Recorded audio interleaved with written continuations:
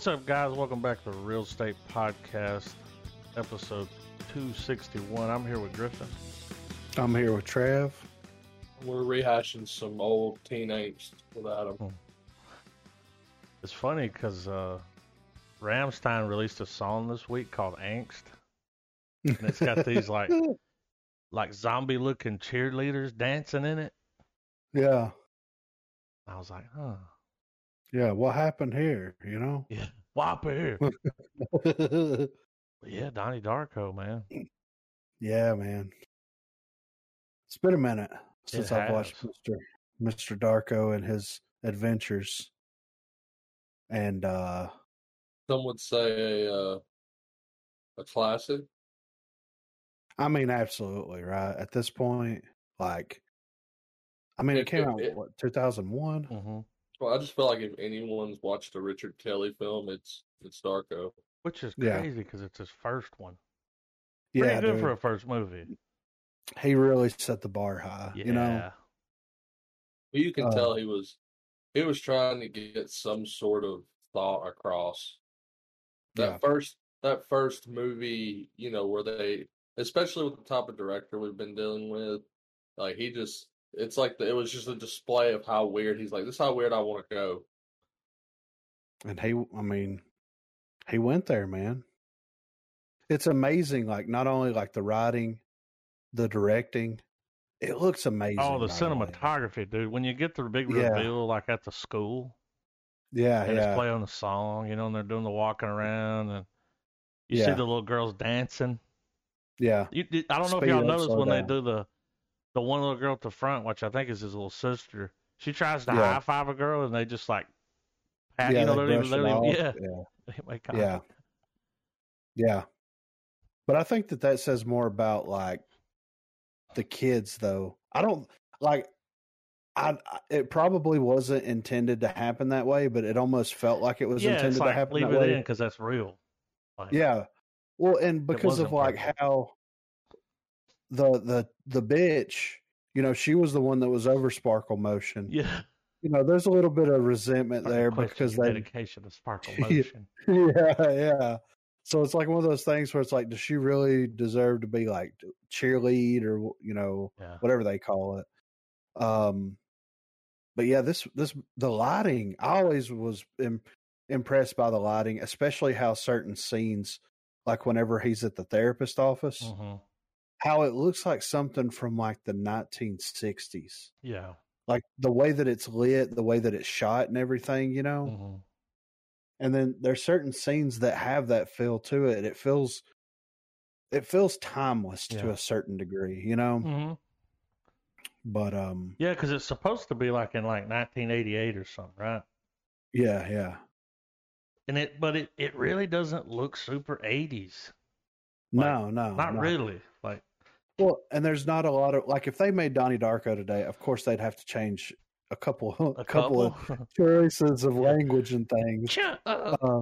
Yeah, but they would definitely have way more licensed 80s music in it, or references to 80s pop culture, you know? And that was one thing that's kind of impressive looking back at it now. It's like there really wasn't that much, you know, no reference other than like the election and everything that was happening around that time. Yeah, the Smurf thing. Whole Smurf conversation was like a straight out of a Kevin Smith movie. I know, right? Yeah. But when was the first time that you guys watched Donnie Darko? I was like 10th or 11th grade. Yeah. It was on the list of I guess you could call it edgelord movies. Yeah. Like it's your pick. Like, oh, you watch this, you like this. Oh, but you don't know what this movie's about. Like, it's the same people that was like, yeah, I'm watching Fight Club. Yeah. I'm reading Noam Chomsky. Let me tip my fedora a little. Yeah. So when was it that I watched it and we thought, was that like 2010? Yeah, it's about 10 years ago. 10 or 12 years ago. Here's the reason I never watched it. Because I was like, oh, it's a Jake Gyllenhaal movie. You know? Yeah. And that was kind of before he became. Well, it's like he kind of did this movie. Then he went off and did some things where it's like, okay, you know. Yeah, he played the heart, but never anything like this. No. So when I watched it, I was like, oh. Yeah. Oh, okay. What? Was that kind of movie? Yeah. Like Southland Tales, but no. Yeah. He really puts his chops on display, though. You know what I mean? And this had to be pretty early in his career, right? I mean, it's got to be his first feature, right? Like that he was top billing for. Yeah, he did a handful of things, but nothing like this. Like, no. That I see. He was in City Slickers in 1991. I would say that like October Sky. Yeah. Because he was the lead in October That's Sky. Right, yeah. And then this came out, and then Bubble Boy. He had a good year in 2001. He did have a good year, especially after Donnie Darko. Yeah. And of course October Sky. Yeah. That was a good movie. Yeah. So I did see that movie when it came out. Yeah. I haven't seen that movie in so long. It probably would have been 1999 the last time I saw it. I mean, it's kind of a one and done. I mean, it's a good movie, but yeah, we watched it at school. Yeah. But yeah, and then you've got Jake, you've got Maggie, you've got Swayze, and then you've got a lot of these character actors that you've seen a million times over. I wonder if he did the same thing here like he did with Southland Tales, where he's like, these people kind of got pigeonholed, so I wanted to give them like Patrick Swayze. Yeah, he never said he'd play somebody like that. No, no, he's definitely stepping out of what would be his norm, right? Yeah. So, but I mean, he was great. He did a great job. Yeah, he looks and sounds like a used car salesman. Yep. You know what I mean? But yeah, I remember watching this back in, I was probably in 10th, 11th grade whenever I watched it, because like Trav said, same sentiments. Like there was a lot of those movies that were kind of going around that people were passing around at school and watching. And that was one of them that definitely fell into that. And there was like, I'd never seen storytelling like that before, you know? And that's one of the things that drew me to it, was because, like, of course it's a weird movie and everybody loves weird from time to time. Well, most people love weird from time to time, but like, it's just the way that like Richard Kelly, like it's kind of like Clerks, right? Mm-hmm. It's the storytelling. It's the fact that it was Richard Kelly's first film. It was the fact that like the talent that came from this. Yeah. What this director was able to, it was like a perfect storm. And then it was also one of those films that you can revisit, and every time you revisit it, you find something different. You start picking up on little things. And as you get older, some of those things may be interpreted a little bit differently than they were when you were younger, you know? Yeah. Because like one thing that I kind of picked up on this viewing more so, and I don't know if it's because I'm older or if it's because of like the climate of the world right now, but like the mental disorder, like the mental stuff that was happening in the film, you know what I mean?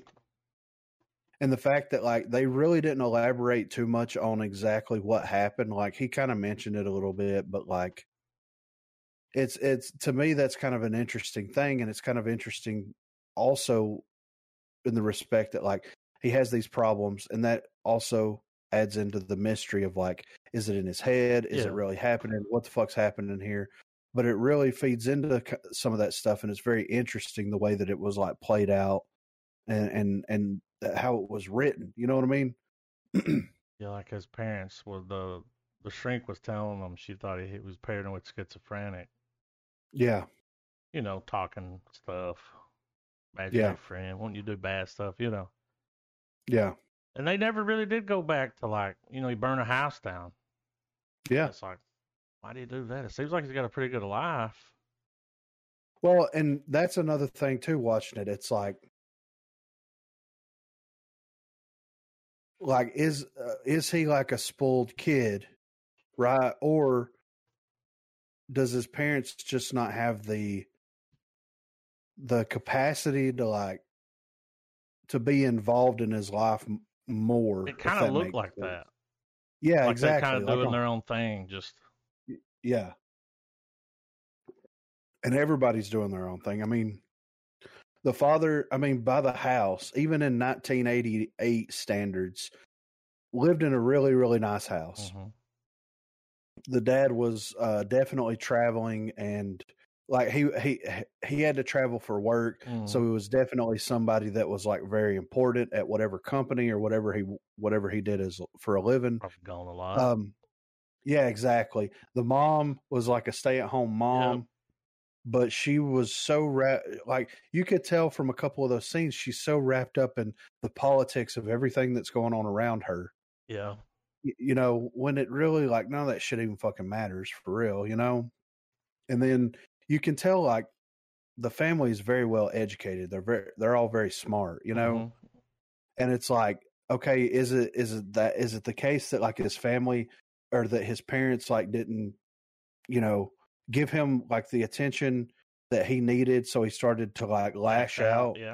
Yeah. Or is it something more? Is it a legitimate mental illness? Because like he said he burned a house down on an accident, right? I mean, if you burn a house down on accident, like I've played with matches and stuff when I was a kid. I didn't burn a house down, but like that's if it's available, kids are going to play with that shit, you know? And maybe that's why there's this disassociation between like him and his parents, because his parents was like, well, we got to get him help. There's obviously something wrong with him. We don't know why he's acting out like this. Yeah. When in reality, it's probably like, no, I was just a kid, man. It was an accident. Yeah.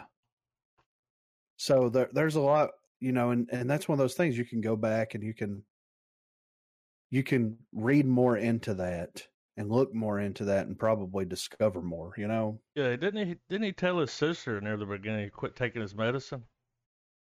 Yeah. They had him on medicine for it. Yeah. Or whatever they were giving him. It's like, he ain't even diagnosed yet. We're giving him medicine? Like, yeah, exactly right. This is America.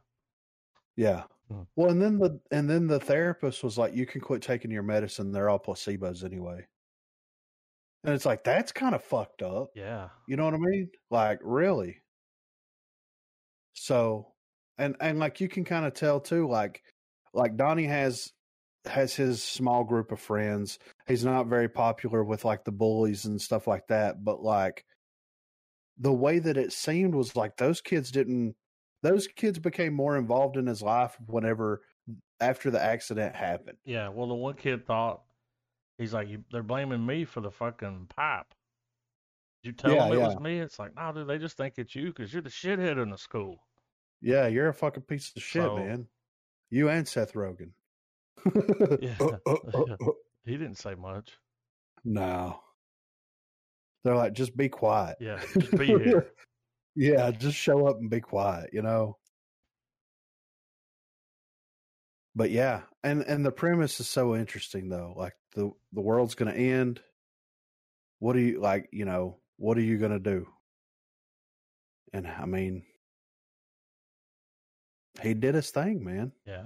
Well, it kind of plays like a what if too, because, you know, because everybody seemingly forgets after everything comes full circle. But you see all those people at the end, like having that moment. Yeah. Like, you know, and that's why the girl, like when she's looking at the mom, she's like, it's something. Yeah. Almost like Yeah. Well, and they explain in it, it's like, okay, people that are coming, like whenever the tangent universe closes out, some people will remember certain parts of that through dreams. Yeah. And that's whenever you've got like the two teachers are in bed, he wakes up, but she doesn't. Yeah. You know, like he remembers all that shit. She's not going to remember all that. Dude's crying. Yeah. Because he terrible nightmare that I got caught. Yeah. And it's really interesting too. It's like how your life and like the things that you do, whether it be good or bad, how that affects everything around you in that way. Because like nobody comes out good in the film except for the sister. Like she gets accepted into college. Mm-hmm. and the dad, like, which he's gone on a trip, so you don't really know what happens there. But like the mom and the sister die in the plane crash, obviously. Mm-hmm. He the that fixes Patrick it but they're alive exactly, at the end, yeah, because it fixes yeah. So it's just that idea of like the tangent universe that kind of spiraled out of control, and it shows that like him being alive and him living through that, and it shows like everybody else just has a bad existence at that point. And I don't say that she gets out scot-free, because I'm pretty sure that the sister was dating Frank, right? Oh yeah, because she was looking for him at the party. Yeah. So, and then Donnie kills Frank. That's why we never see who when she's coming home late at night. You never see who she's with. Yeah. Because she's been out with Frank. Yeah. This fucking creepy mask on, Yeah. But yeah, and the whole idea of like predestination and all that kind of stuff and free will and everything, it's very interesting conversations to like to witness and to also kind of be a part of, because like, the idea is like every decision that you make sprouts another universe, right? Yeah. So, that whole conversation that he had with the teacher, which is crazy, the teacher stops the conversation because he says he can lose his job. And I'm sitting there thinking, like, is it because of the fact that like religion and God was brought into it why he shut that conversation down? Talk about time travel. Probably, well, yeah, yeah, theoretical, yeah. But I mean, anybody, people are like, that just sounds crazy. Yeah. Maybe possible, may not be, but it just sounds crazy to some people. Yeah. Did you watch the director's cut, Trav? I watched the cut that was on HBO. Okay. Did it have the pages from the book pop up? I don't recall, man. Okay, because it was earlier today. I was doing shit while I watched it too, man. Well, because in one of the pages of the book they explain there's the living, the affected living. So that's everybody that's alive, and then you've got the manipulated dead, right? And that's one of the passages that's brought up, and it's like the manipulated dead will be there, and they'll have a purpose, and they'll have some specific purpose that they're fulfilling, or that they're trying to lead the players in place. And like I never thought this or considered this, but like, was Roberta Sparrow one of the manipulated dead? I think she may have, but because it got him going in the right direction. Absolutely, yeah. Because like they almost hit her with the car, like really early on in the film, and then he starts asking what are the odds of him talking to the teacher about time travel, and he has a book written by it. Yeah, exactly. Well, even like it's her fault that they run the girl over, and I think that kind of helped him make his decision. Yeah. Like, well, I'm gonna die, but she'll live. Yeah. So that's something that I thought was interesting, though. Like going back and watching it again is like the fact that, because everybody's like, well, we all thought she was dead, Well, like I feel like the best way for me to explain the what if thing I was talking about is, imagine this film. Imagine like, okay, you got a cinder block wall. You're looking at it sideways, like you would see a projectile hitting it, right? Yeah. All right. The incident at the beginning of the film is that initial hit into that wall, and then you see the debris shoot out on the side. And in slow motion, the movie works backwards to build up to that point again. Right. Like that, like he died when it happened, and he got to see the after effects, and then it slingshots him back to where he's fucking dead from. Yeah. And he got to see how he would have went on, and like he wasn't aware of it, but he got to see how he went on and affected, how his reality was affected by that had he survived. Right. Like being able to do you don't know you're dead, but you're dead. Yeah. But without someone spelling it out on a chalkboard. Yeah. And because a lot of times with stuff where it's like, kind of like with the movie Coherence, where you have these really like complex sci-fi elements at play, but you don't see any of it really playing out. You're just seeing the characters piece it together. Yeah. And at the end of the day, they still don't really know what the fuck's happening. Yeah. Yeah, I'd looked at some of the interviews and some of the stuff from the director, and when the engine falls, they're like, the serial number matches the serial number. It's still on a plane. It's like, we don't know how it got here, but yeah. But the fact that it bled through, it was going to destroy that world unless it was made right. Right. So there was like a higher power that helped. And it's like, okay, well, what's that? Yeah. It's Frank. There's more questions. Yeah, it's Frank. When the vortex is forming above the house at the end. Yeah. And you see two types of criticism of this movie, and it's that because of what we just, as we were talking, man, we were like, and trying to answer a question raises another question. People either enjoy that or they don't, and the people that don't see that as just a big mess of a film. And I mean, I disagree. I think it's just watch the fucking thing and just take what you're wanting out of it. Yeah. Because when it comes to because I mean, it's one of the few films that acknowledges time travel without breaking the movie with time travel. Yeah.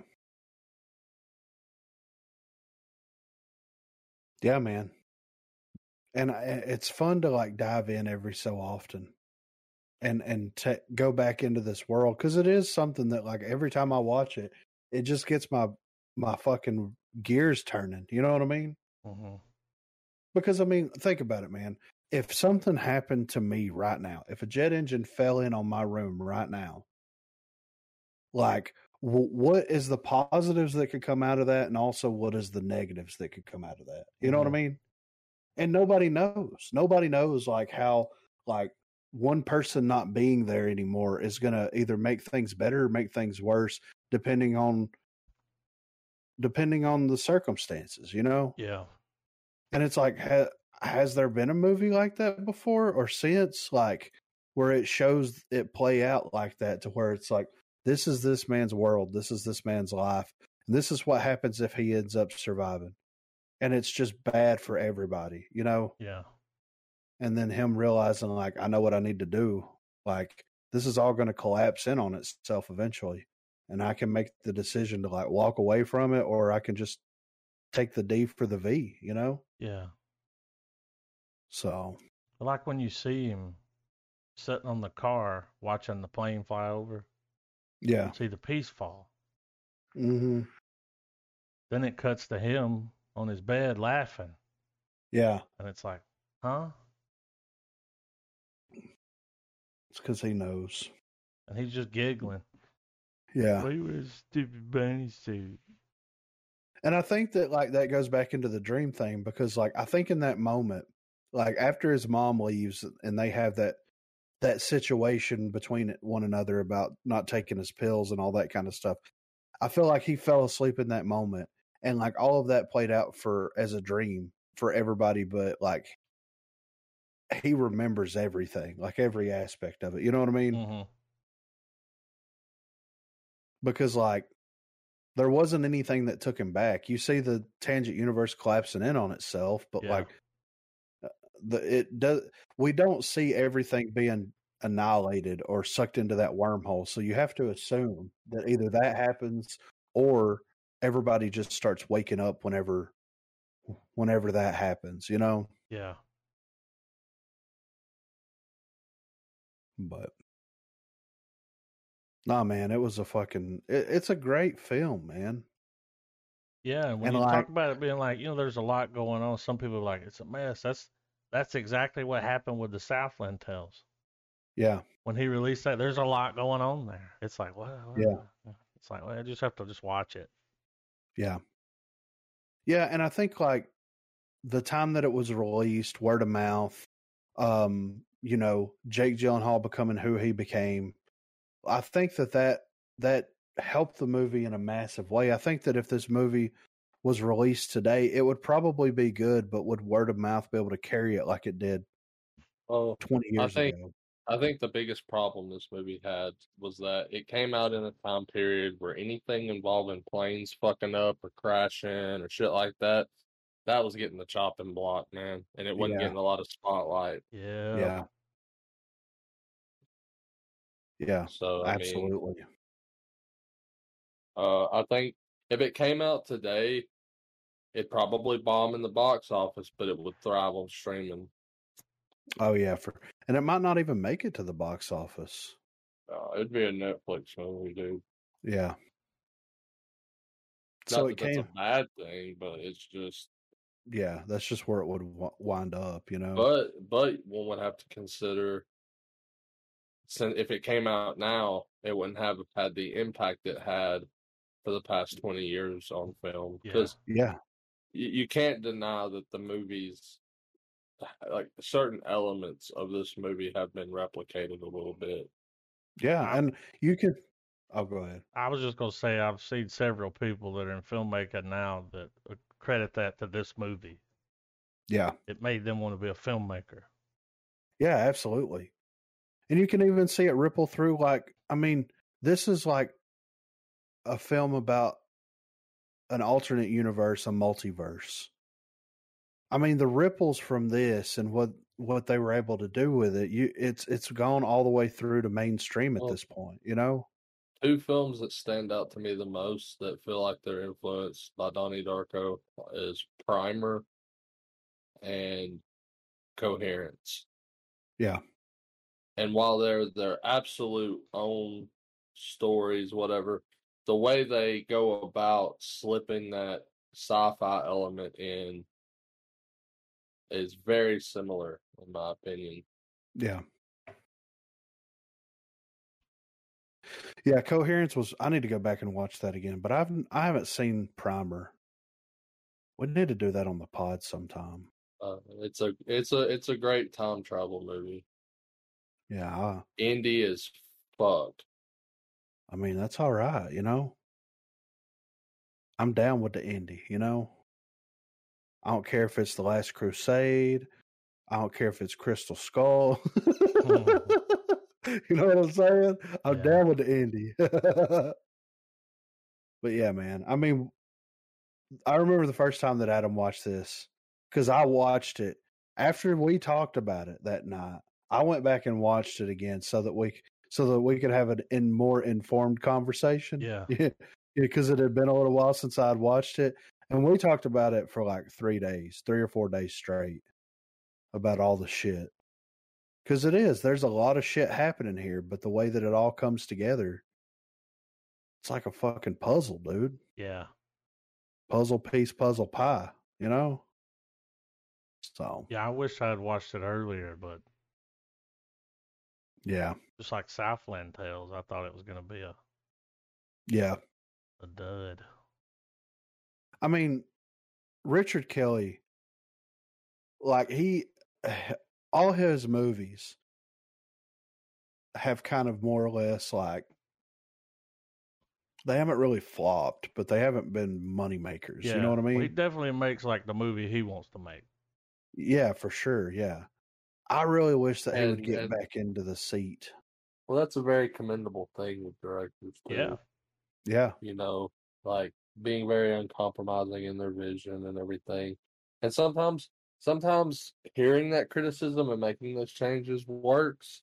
But sometimes, you know, you have directors that are like, no, this is how I want it. This is how it's going to be. And it seems like Kelly got to have that when he made these. And, you know, there's definitely a need for not necessarily the next Donnie Darko movie, but there's definitely a need out there for more films like this. Yeah. Yeah. Where, and it doesn't even have to be, like I said, Donnie Darko-esque. It just movies where the director is like, they lay it on the table and they go, make what you want of it. Yeah. They kind of go against the grain of like Hollywood. It's like, no, we're not changing it.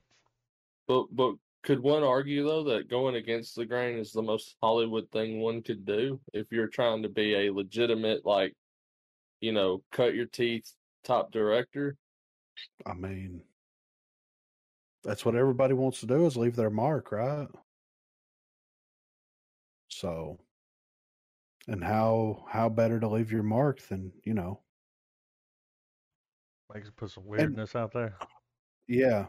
And that's another thing too. I think it might have been on the Southland Tales or the box episode, but anyway, we were talking about, Richard Kelly is wanting to dive back into the Donnie Darko universe at some point, I definitely feel like, first of all, how does Roberta Sparrow know about all this shit? Because she was a nun, and then they said overnight. So did she experience the same thing? Well, her and the book were the MacGuffin, man. Well, yeah, I mean, absolutely. But at the same time, like, if you're going to expand on the world, then what more could you expand on other than that plot point?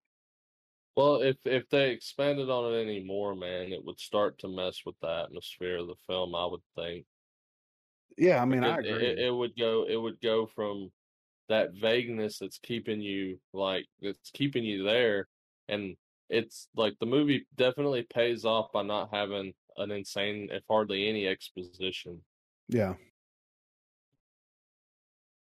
So did y'all ever see the other one? Just that loose thread. Oh, sadly, yes. I know he didn't direct it. So the characters, of course, are based on his characters, but I've never seen it. It's fucking awful. I just kind of figured it was because he didn't direct it.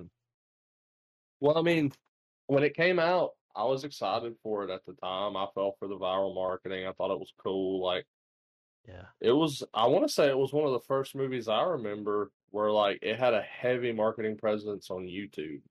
Yeah, makes sense. It was around 2009, so that makes sense. Yeah. When it came out, found a copy, popped it in, thinking, all right, man, let's keep it going and see what Frank's up to. Yeah. I just read the synopsis. It's very yeah. It tries to basically tell the same movie as Donnie Darko, but with his sister. Yeah. It's the little sister? Yes.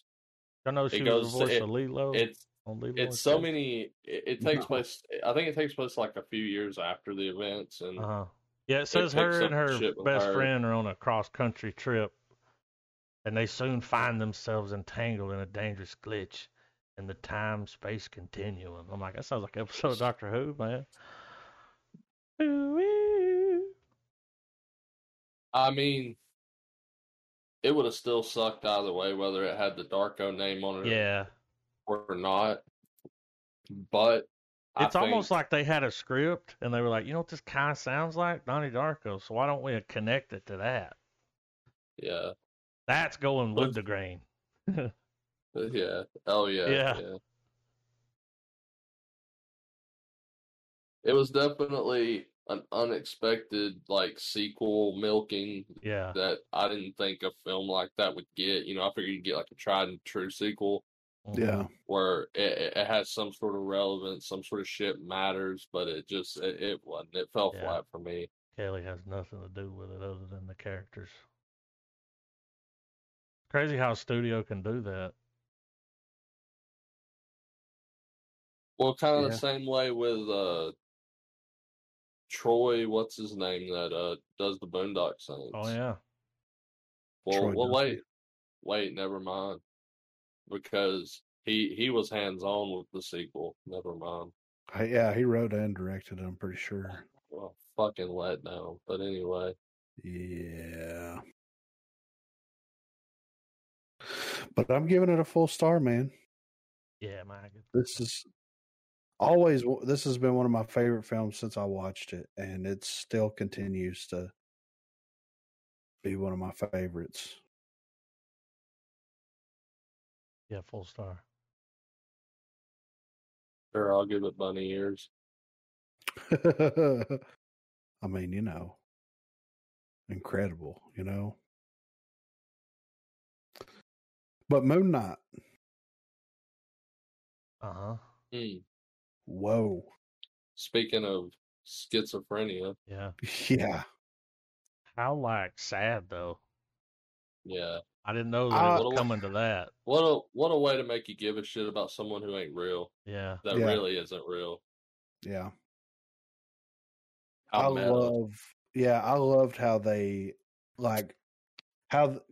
this is what I was thinking. This is what I couldn't help but think. It's like Iron Man, you get his origin story. He was involved in a fucking bombing.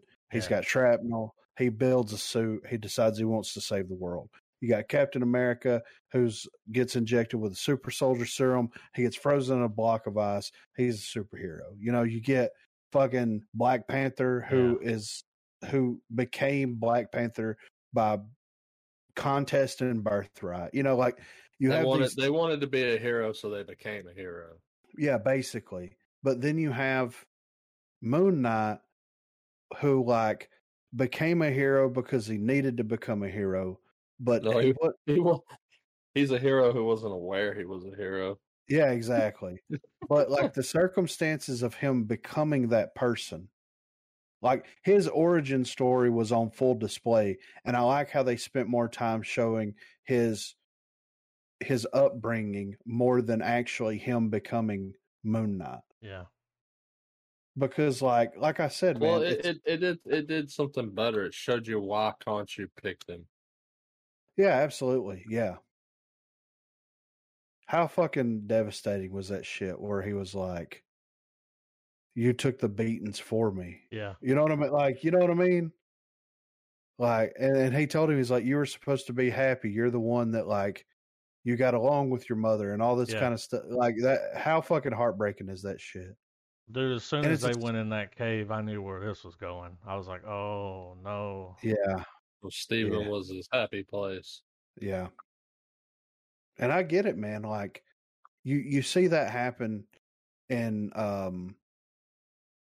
households where you have abusive parents, where you have siblings. Yeah. You know what I mean? And it's not something that's ever brought up or talked about between the siblings. It's just the reality of the situation. You know what I mean? Yeah. And or it could just be that the writing team was listening to Disturbed when they were writing the show and just adapted down with the sickness. And sells itself. Yeah. But nah, man, it was a fucking phenomenal episode. The way that being on that ship, that was cool. In the sea of fucking souls, dude. Yeah. Wow, when he was fighting them and they were just falling apart. Yeah, it was like a Dragon Force music video meets a Megadeth song. Yeah, exactly right. When he hit that first dude, I was like, "The boy's got sand." Yeah. But I mean, how they're able to make us give a shit about a schizophrenic human being in the afterlife on a ship navigated by a hippo going across the dune. Yeah. Technically a bad guy too. I mean, like he's a murderer. You saw how many people he killed. That was crazy. Yeah. Who are all these people, Mark? I hope that he's not gone.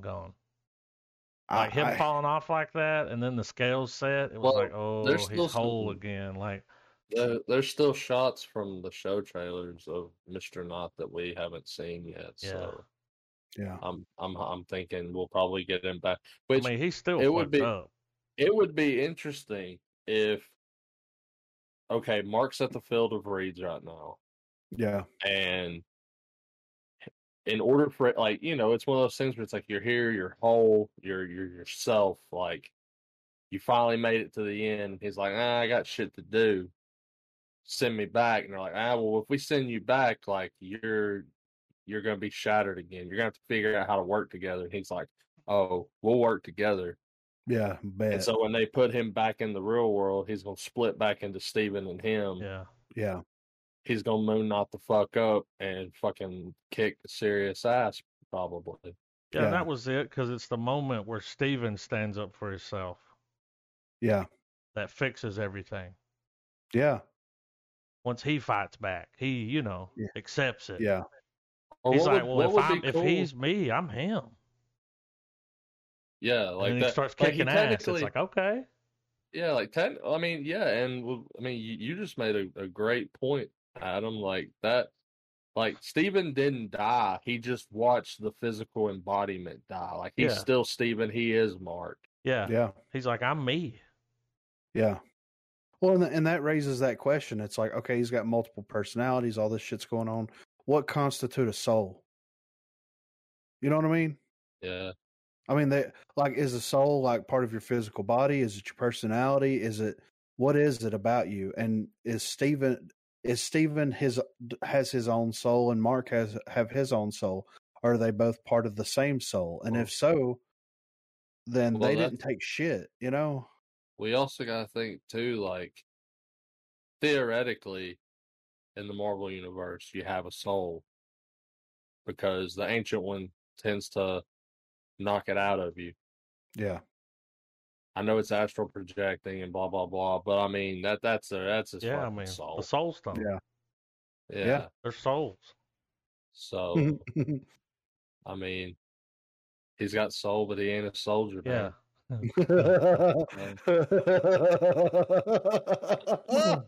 Now I just see him walking to the camera. Yeah. If they didn't run that as a music video for that song, they fucked up.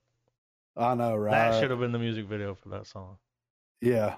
But what the fuck is Timberlake doing?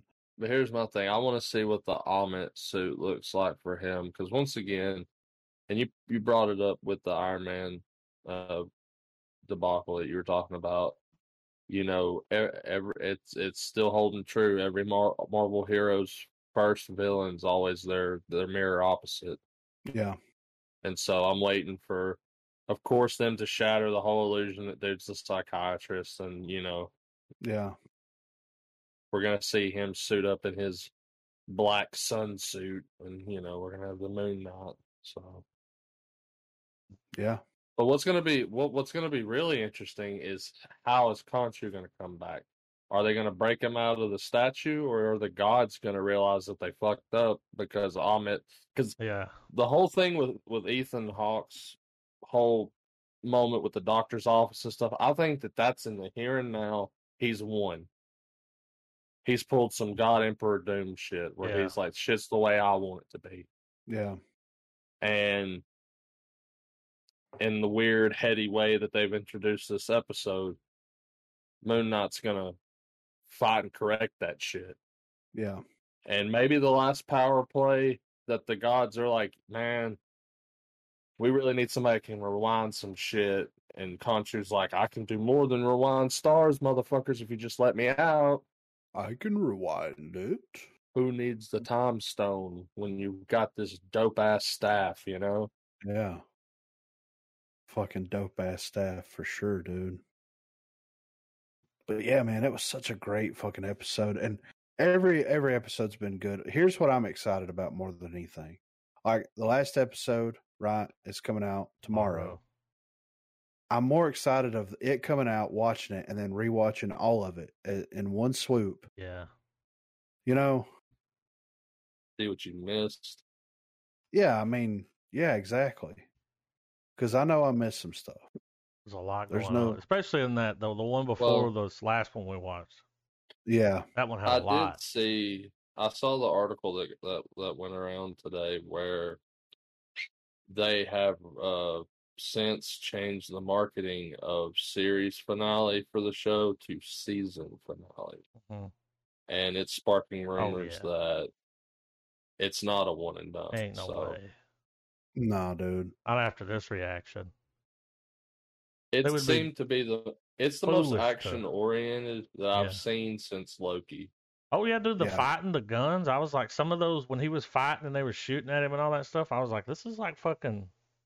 Well, I mean, in terms of also, that is what just the constant change in scenery. Don't get me wrong. Those first couple episodes yo-yoed between the museum, his apartment, and the streets.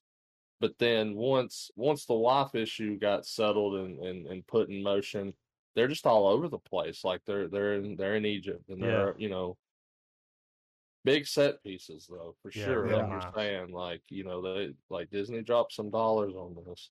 Yeah, Disney dollars, dude. I can't wait to see the next episode. I feel like this show was also a prototype with how they're going to be able to combine the non-family friendly Marvel with the established family friendly Marvel, because this show has explored some really it's TV 14. It's explored mature topics that not every demographic's cut out for it. Yeah. Yeah. Not in terms of that it's like vulgar, I guess, but more in like the concept of like someone like a small child's not going to get invested about a schizophrenic character. No. Now, granted, they make Steven be the comic relief and be silly and here, that, and the other. But for the most part, you're dealing with cults. You've got schizophrenic people. You've got the main character being a mercenary who gets confronted with his own body count. Like, just a lot of stuff that I'm very surprised Disney is greenlighting. Yeah. Gives me hope, man. I mean, I hope. I mean, it would be nice for Disney to just throw the money, make the money, and stay the fuck out of the way. Yeah. Yeah, exactly. Fuck off. No, I'm just playing. I mean, step in and do. Hey, we're Disney guys. Yeah. Like, don't decapitate them. Yeah, I was thinking that. Don't cut nobody's head off on camera, but please. But like hey, but you could suggest it.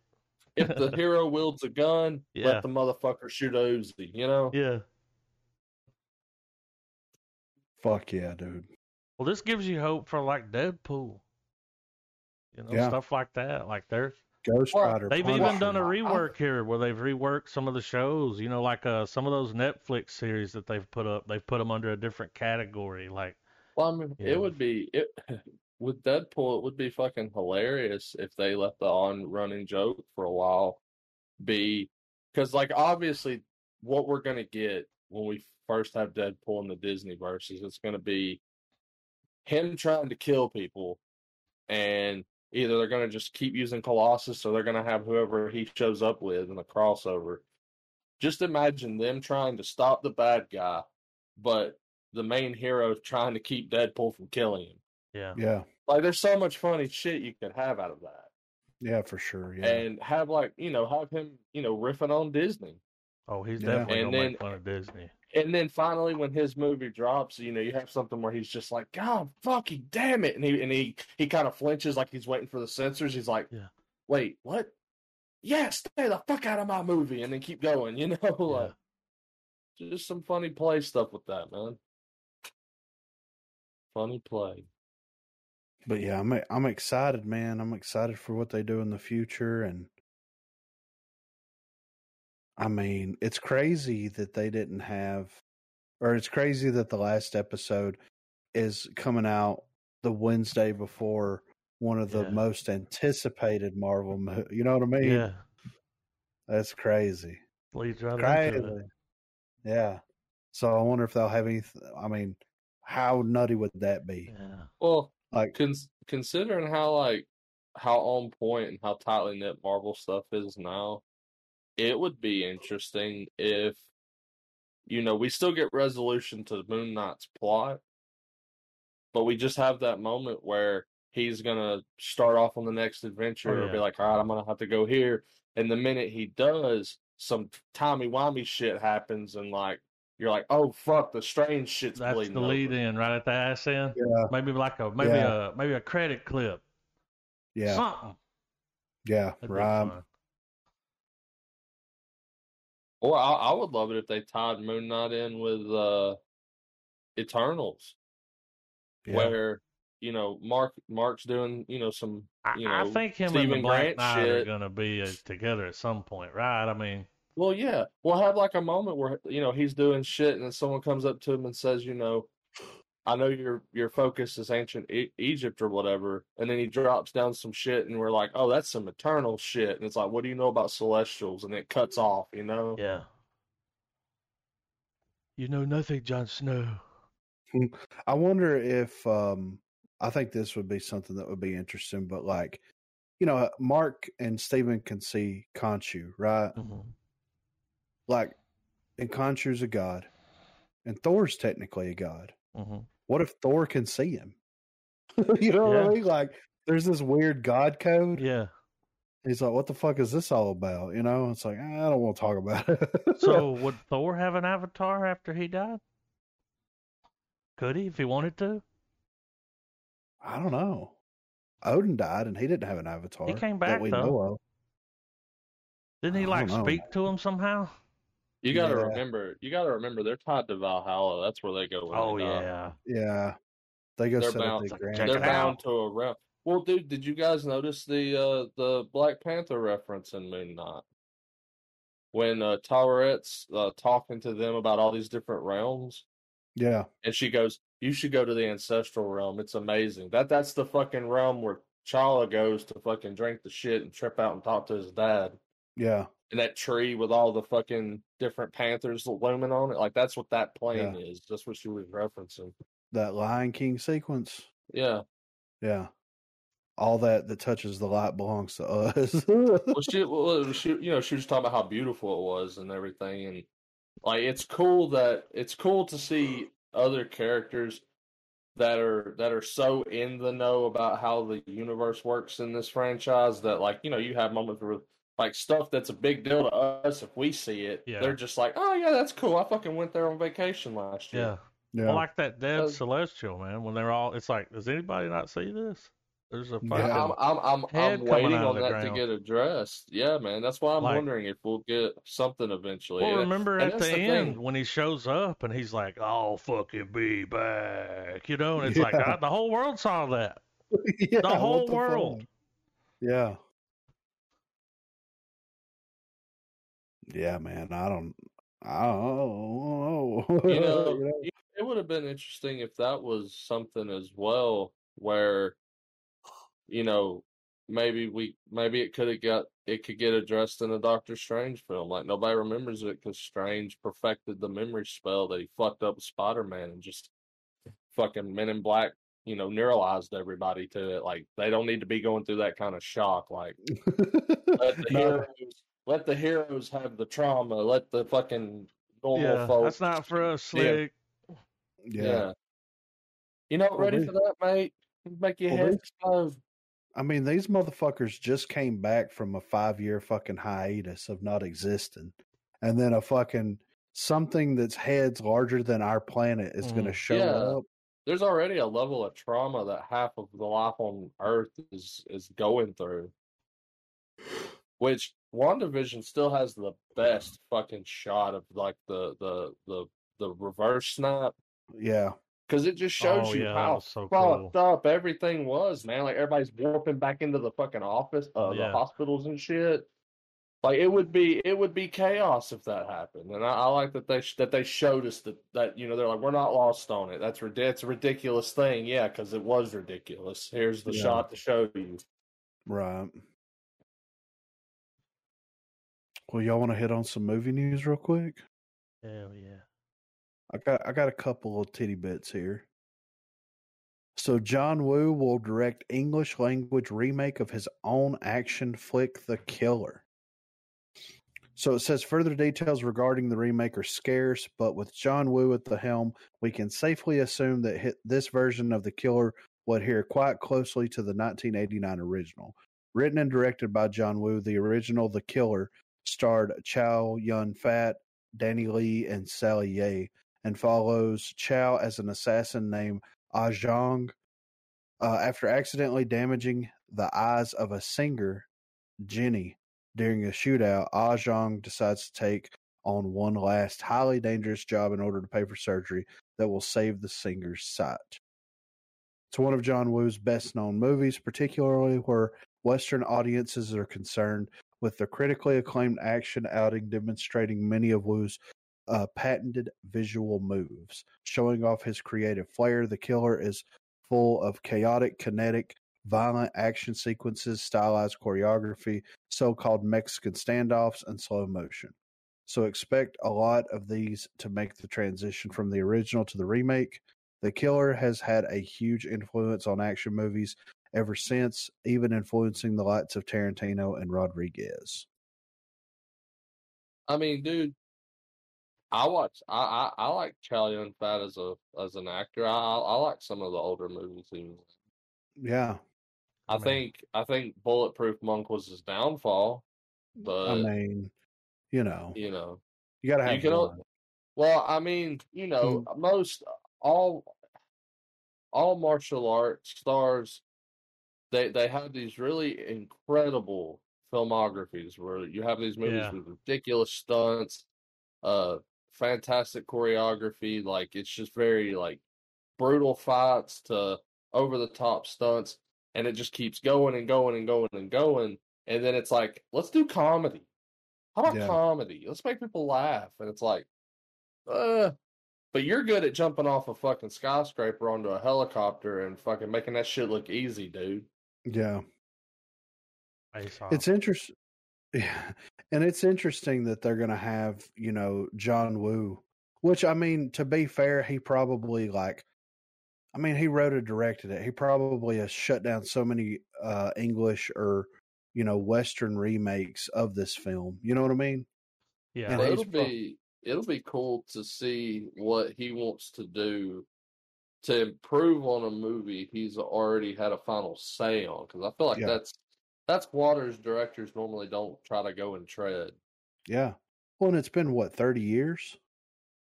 I mean, if anything, it's going to be better. I mean, and I'm not saying because it's English language, but just because the resources at his at his disposal now. Like he's going to be able to really make, and with his name behind it, I mean, Wu's not only done a ton of films, he's executive produced them. I mean, he's popular in a lot of video game stories that's put together. Yeah. Like, I mean, he's all over the place, and so it'll be cool to see how this pans out for him. Well, they kind of brought him over in the '90s, and he did like Broken Arrow, Face Off. He made a bunch of big budget. He can handle some money. Mission Impossible. Yeah. Bunch of damn '90s movies, like. Yeah. I've never seen that movie though. I'll have to check it out. Yeah, I've never seen it either. We should pod it, man. I'm gonna say, should we let's hold off till it drops. Yeah, well when the other one comes out we could do another we dust off the old Was It Worth It? Yeah. I mean, I'm DT Dub, you know what I'm saying? Both. He stayed busy over the years. Not as busy as he used to be, but yeah, I mean, he did a movie in 2017, and he's filming something right now called Silent Night. Well, he's comfy busy, you know. Like when you get past the thirsty part of your career, and you're like, I do what I want now. Yeah. Got fuck you money. Yeah, it's nice money to have, you know. Next up here, Wonder Twins movie has reportedly been canceled ahead of production. But they just casted it. I know, right? Yeah. So HBO Max may not be moving forward with the Wonder Twins after all. Back in February, it was reported that Adam, I'm not even going to try, had been tapped by Warner Brothers to direct a live-action movie for HBO Max based on the Wonder Twins. Temple Hill's Marty Bowen and Wick Godfrey were also signed on to produce, and it was announced just last month that KJ Apa and Isabel May would be starring as the superhero siblings. According to the hashtag show, a new update on the project brings some bad news for those involved. Cast and crew were reportedly informed that the Wonder Twins has been shelved with no clear reason given for why it's suddenly been canceled. The apparent plan was for shooting to begin in Atlanta on July the 5th, and the cancellation news comes as the filmmakers were still in the process of fleshing out the rest of the cast. The recent Warner Brothers Discovery merger is cited as a possible reason for the cancellation, but nothing has been confirmed.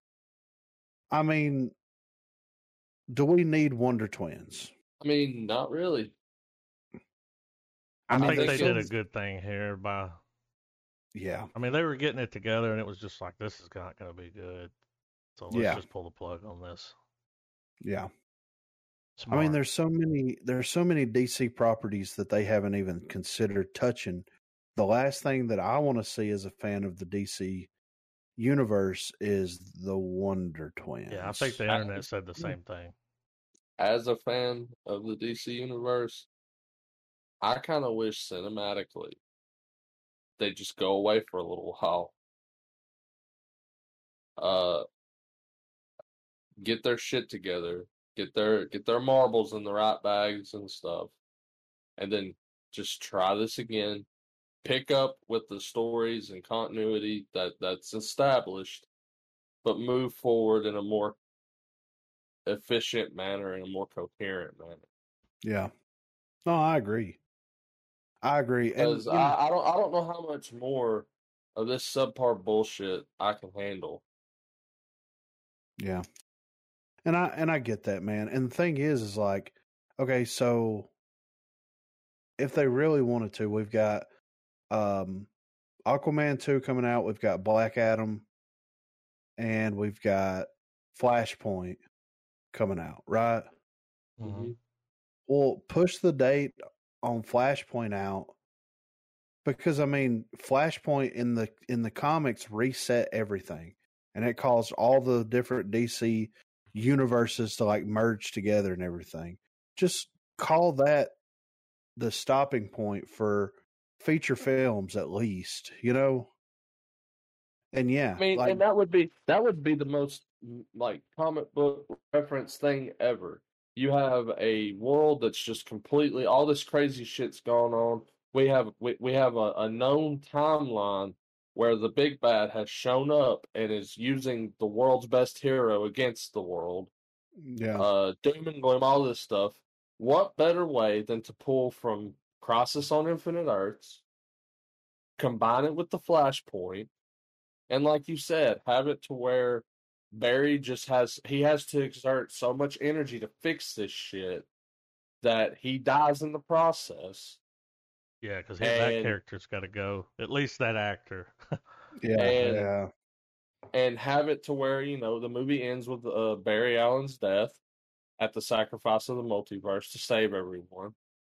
And as the movie concludes, you have that moment where people are just like, man, he prevented some, you know, like give him an Iron Man death. Yeah. Give him a funeral. Have Superman there. Look and be like, damn it, he was one of the best, you know. Reference the Snyder Cut shit. Yeah. And then just have it to where it's like, you know, will the world be ready if something crazy happens again? And just have fucking Ben Affleck step out from the side and it's like, you bet your ass will be ready. Yeah. The down but not out fucking cut to black cliffhanger that can be a stopping point, and everybody just be like, all right, let's figure out how, like, let's fix this shit. Yeah. No, I agree, man. And it would really be nice if they would do something about it. But I mean, I don't think it's going to happen. Oh, of course not, man. I mean, they're wanting money. They want money in a big way. And like, it's so fucked. They have all the properties together. They have everything that they need to be successful. Yeah, they don't even have any of the rights of any of the property rights issues that Marvel has had to go through.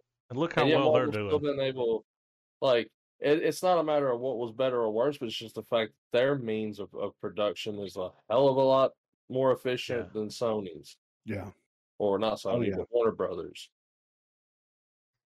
Yeah, so we'll see what happens with that. But on the heels of that news, Amber Heard rumored to have heavily reduced screen time in Aquaman 2. Wonder why.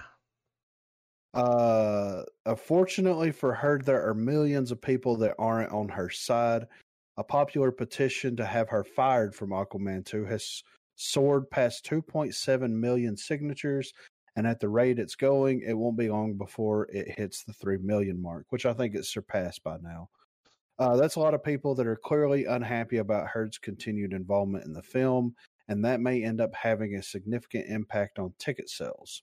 While the studio's already wrapped filming, perhaps the compromise was to almost remove Heard from the film. So for posterity, since this is not only live, but it's been, recorded and documented. I don't know the full details on the Amber Heard shit. So do either of you guys have any way of doing it? It ain't looking good for her in court right now.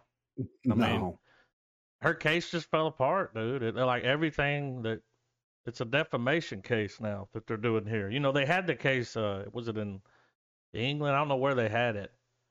But there was one overseas somewhere where she first went in on him. I don't know where, but yeah. But now he's taking her to court for defamation. Dude, he lost Johnny Depp, right?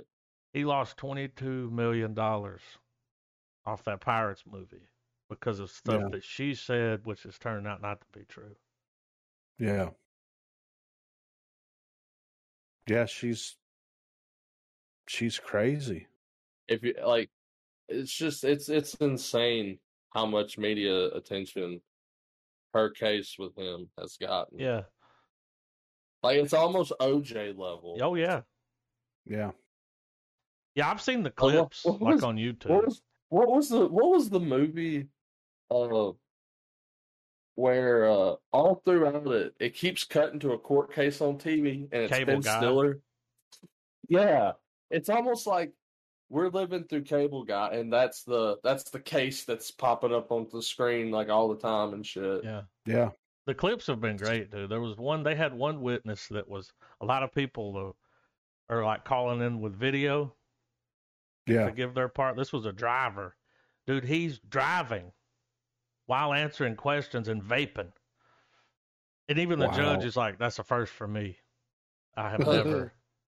And then Johnny Depp's just laughing. It's been a fucking, I mean, that's the thing, though. I don't think she realized, well, he comes up there, and like, you watch any interview with Johnny Depp, you like him. Yeah. You're like, I like this guy. And now, one of the things in the defamation case was like, when you're an actor like that, you need a certain level of privacy. Yeah. Got to be this mystique about you. They try to keep it that way. Oh, that's all that went out the window, and until when it's her fault. Yeah. That was even something they included in their case. Like, his life's an open book right now. And he managed to keep it closed his whole career. Yeah. I mean, dude, she was doing shit like when they first got together, whenever he would come in. Oh, dude, he said she would come over, pull his boots off, give him a massage, hand him a glass of wine. She was laying it on thick. Yeah. And he's like, and then we got married, and it just went away. Changed. Yeah. I got played. Yeah. I mean, shit. Players gonna play. You know what I'm saying? I mean, you don't hate the player, hate the game. But she's been cut down to less than 10 minutes in that movie. I mean, can we say this is arguably going to be what tanks her career? Well, I mean, is it one of those things where she's probably going to get some negative? She's getting a lot of negative press. Some negative press for a while. She's going to go away, and then she's going to come back with that role that makes you forget about it.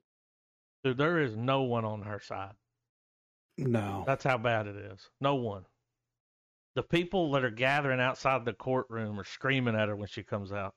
Dude, she took a shit on the side of his bed and blamed it on the dogs, and he was like, I'm not a human feces. He's over here like, that's not dog shit.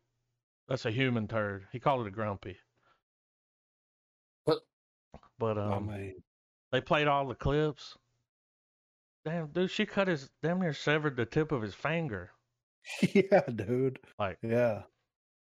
She was crazy. I listened to some of those clips where they're arguing and stuff, and he's just like, she's like, you're always fucking running away, and he's like, I'm just trying to like get away from the situation for a minute. Yeah, I don't want to argue or fight. I'm just trying to get away from the fucking situation. She wanted it though. Yeah. She liked it. You could tell, like, just. Yeah. She's going to be in some trouble, man, because she's only worth like $8 million.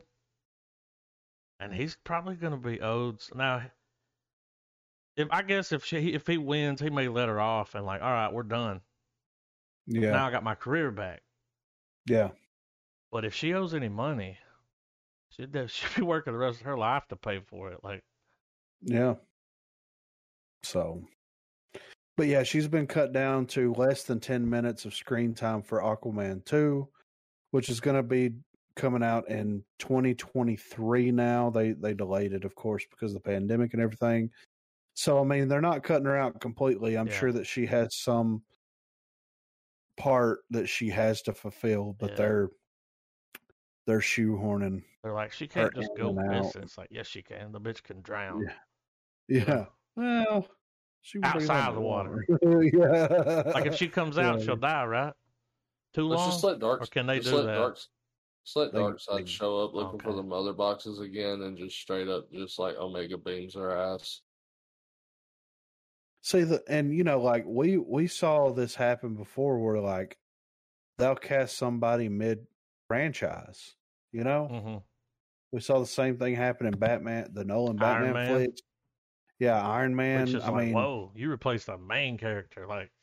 Yeah, right. So that dude wanted more money. They were like, "Get the fuck out of here, man." I'm in my mouth, man.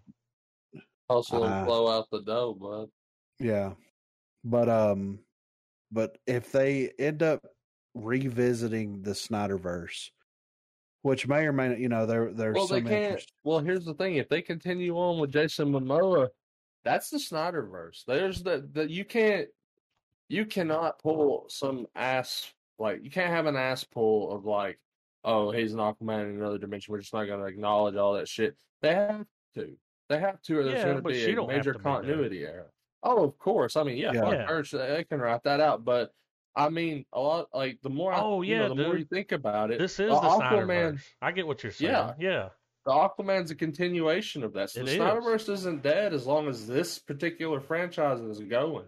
Yeah, because at the end of the Snyder cut of Justice League, when it shows the nightmare sequence again, she's one of the survivors. She was. Yeah, so something's going to have to change to where maybe Arthur Curry doesn't die. I mean, they could just get rid of that bitch. I don't care. Yeah.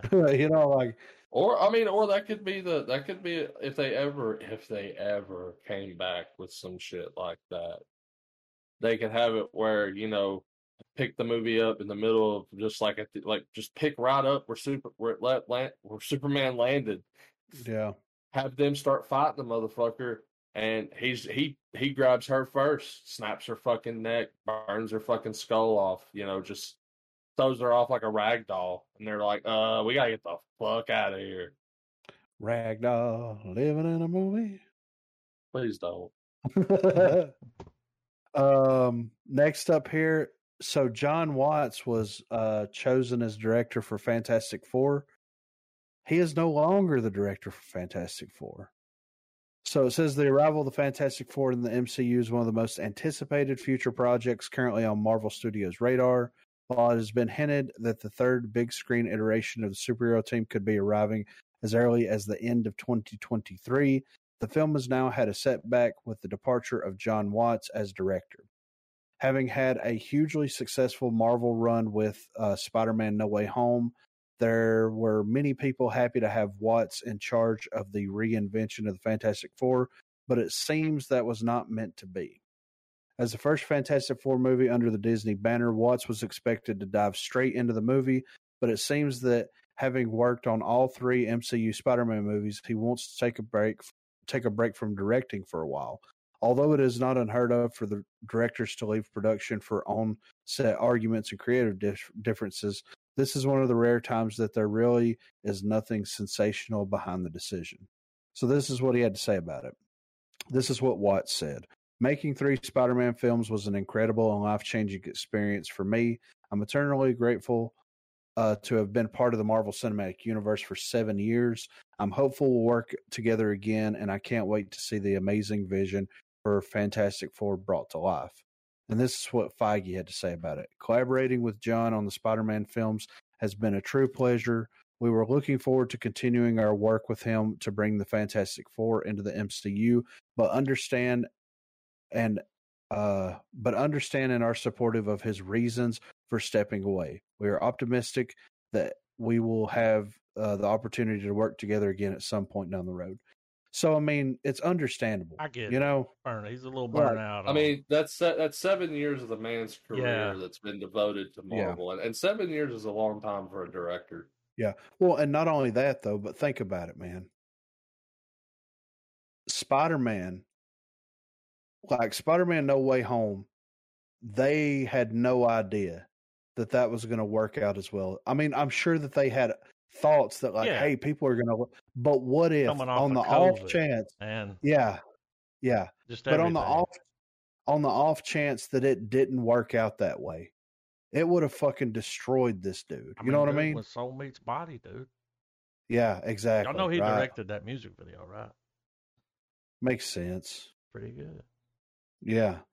So I get it. Could you imagine, like, first of all, you've got Tom Holland, notorious for spoiling shit. Mm-hmm.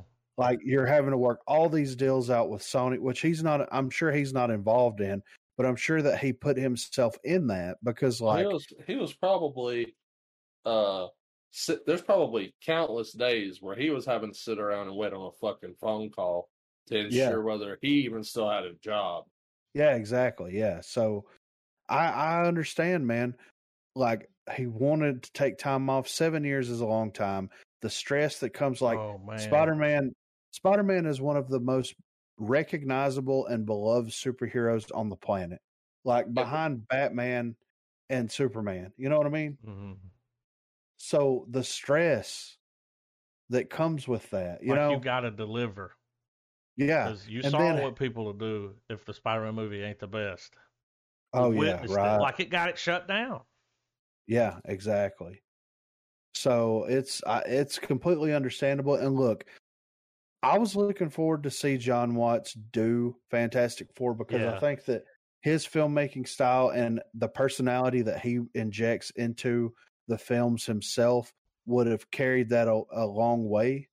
But I mean, it's Marvel. They could legitimately put a fucking frog. Yeah. In that fucking director's seat, and it's gonna be good, you know. Well, also you got to think as well, and John and Watts and Feige have both said it too. You know, he did all 3 of those Spider-Man movies. Yeah. He nailed, for good or bad, he nailed the parts that needed to be nailed in those 3 movies to make them work. Yeah. That being said, may not necessarily need his style for Fantastic Four. No, definitely not. And, coming off of having to keep purely a Spider-Man aesthetic in his mindset, this could be a better opportunity this could be better news than bad news.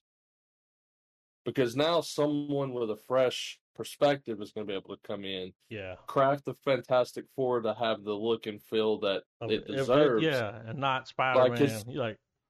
Because one frame of a Guardians movie, and you're like, fucking James Gunn. Yeah. As far like, and you could put a damn slideshow together to be like, yep, Russo brothers. Yeah.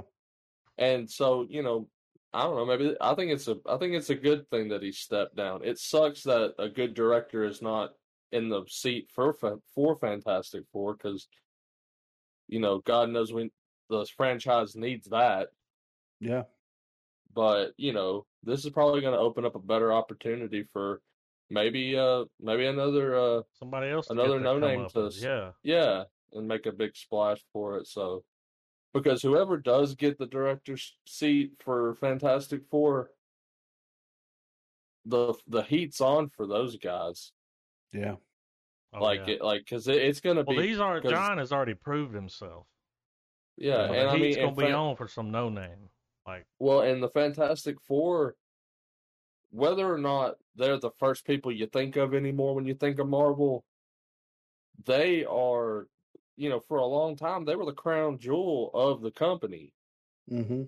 And so that movie in particular is going to have even more scrutiny and be even more under the microscope, especially after the previous attempt to create the franchise. Well, you're going to have those people that have already made their mind up. They know right now that when that movie comes out, they're not going to like it. Yeah. Just because. So, yeah.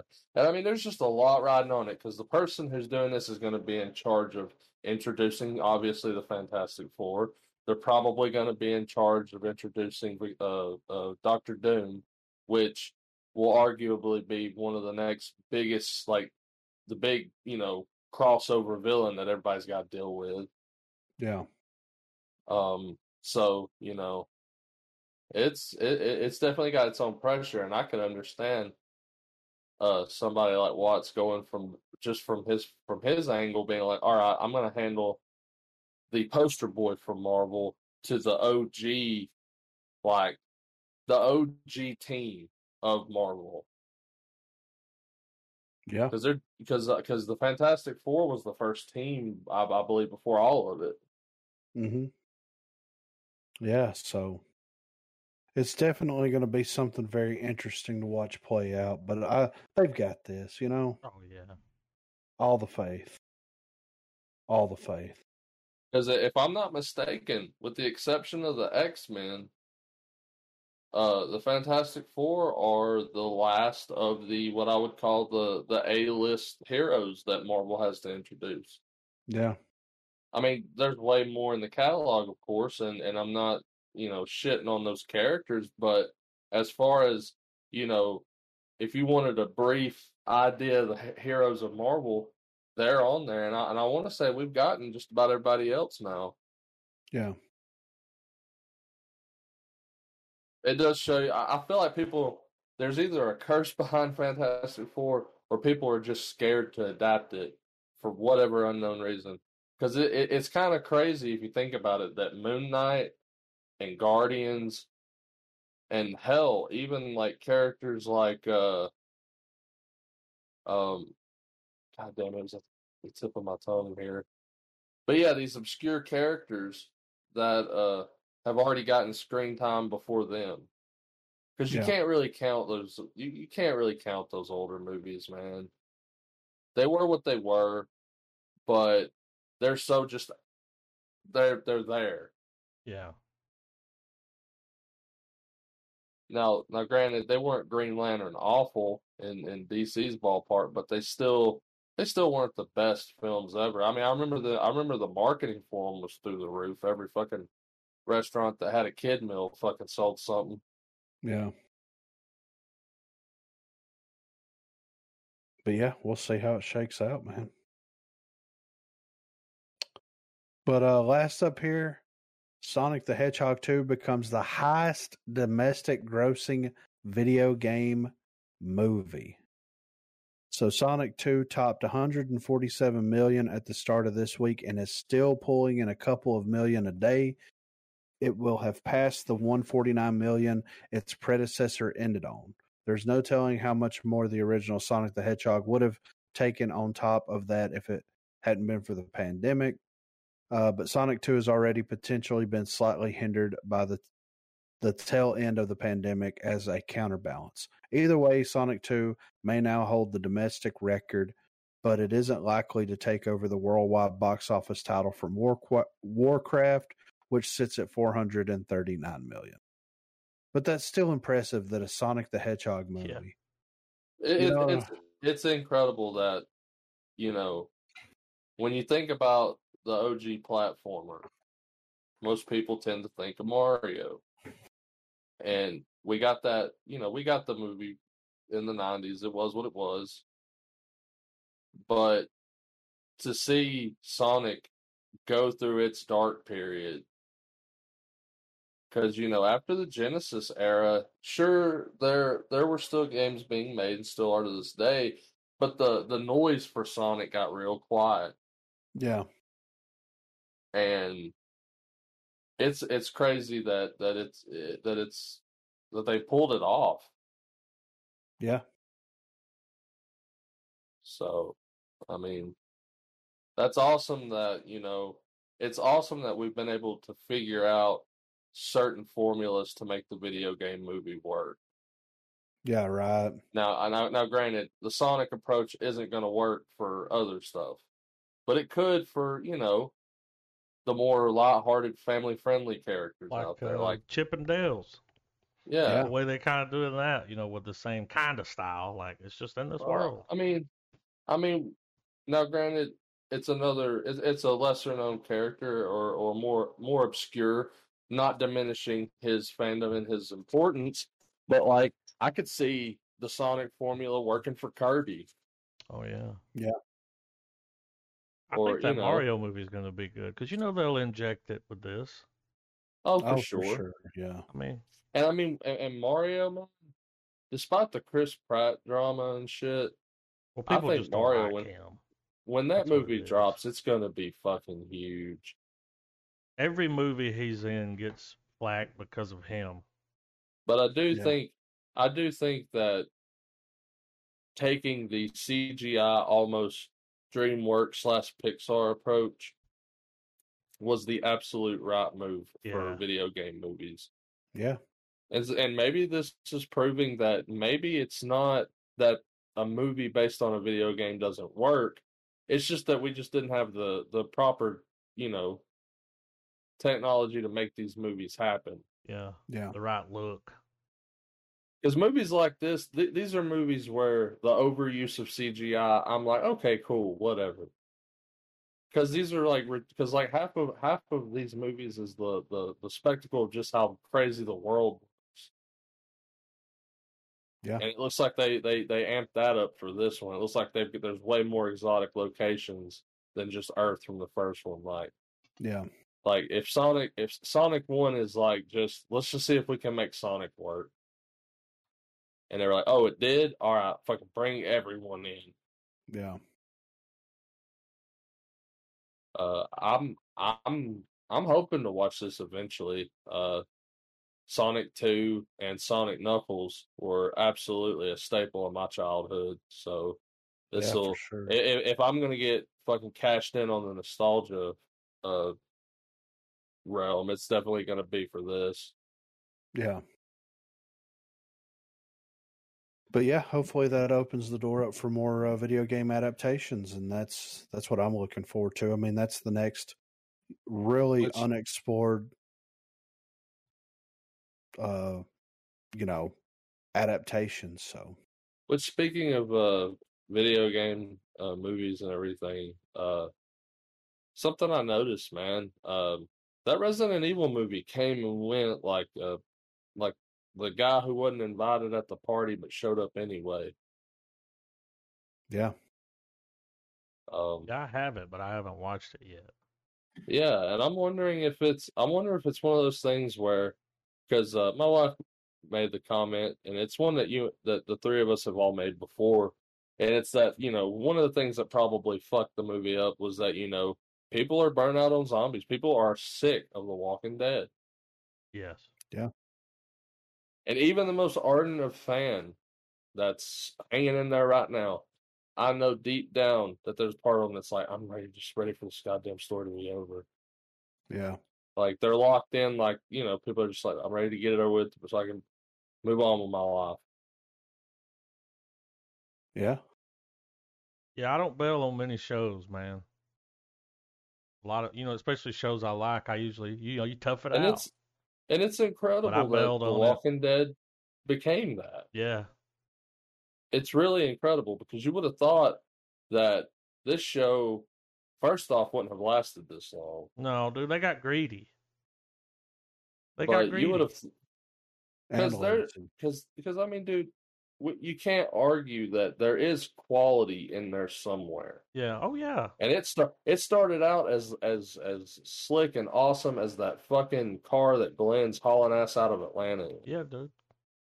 And now we're in like this part where we're in the shitty Winnebago. The windows are blown the fuck out.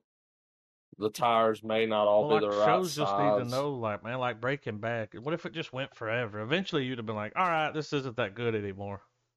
Yeah. Like, we're still going, Dexter. It had to end when it ended, like. I can't remember if we were doing the pod yet or not, but I remember one night we were all talking about The Walking Dead. And we were talking, it was when they released the news that they had Walking Dead stories lined up for the next 10, 14 years, something like that. They had worked some deal out with AMC or something. Mm-hmm. Yeah. I can't believe that still happened, and we're moving on to how many years now that Walking Dead's been in the mainstream? Since like 2010, 2009. So easily a decade. Yeah. First off, when you're this far Yep, in, how do you 2010. end it? Well, you How, know, they like, got how, 2 spinoffs. because here's my thing. This is coming from somebody. I'm like 40 to 30 issues from completing the comic book run. And I put it on halt because in my mind it's like, man, there'll always be Walking Dead to read. But with the show, it's like, man, like, so I don't know the ending to the comics, and I've tried to keep it that way. But man, they need to wrap this show the fuck up, man. Yeah, it's in its final season. Yeah. And I mean, I remember Griffin. I mean, your statement still is as true as ever about the writing for The Walking Dead. It's just like an abusive husband. Yeah. Fucks everything up. Battered housewife. Fucking says, man, I'm gonna be different. I'm gonna change. I'm gonna be better. And for a little bit, it's a little better. But then the same habits start happening. 11 seasons, 177 episodes. Yeah, it's a lot. That's a lot, dude. And I was on board with everybody when this show took off. Oh yeah. So much so I have seasons 1 and 2 on Blu-ray. Yeah, Those are amazing. Well, dude, we used to watch The Walking Dead and then get together and talk about it before we ever did this. Yeah. The Shane, everything up to the present was almost a panel for panel perfect adaptation with, you know, obviously with the omission of the added characters and slightly altered plot lines, but they adapted the Shane arc almost 100%, which was issues 1 through 10, I think. And I don't know. I think Frank Darabont leaving the show was like that's where the quality dropped. Yeah, for sure. Yeah. Or at least the vision was just when the vision went from being the showrunner to the showrunner and the writers and the executive, like there's too many cooks in the kitchen from that point on. Yeah.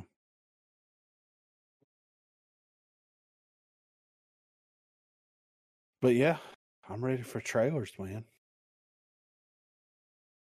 I'm ready for this, actually. Yeah, right. This I've loosely followed this production, man. Like, and I'm interested to see how Radcliffe pulls off Weird Fucking Al. We'll know after about a minute and 10 seconds.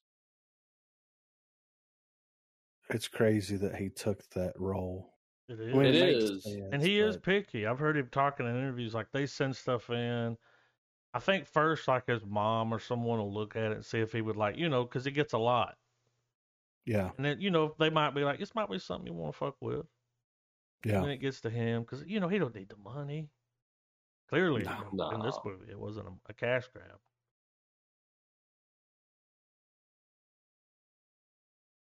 But yeah, I'm ready. You guys ready? Yeah, dude. All right, 3, 2, 1, play.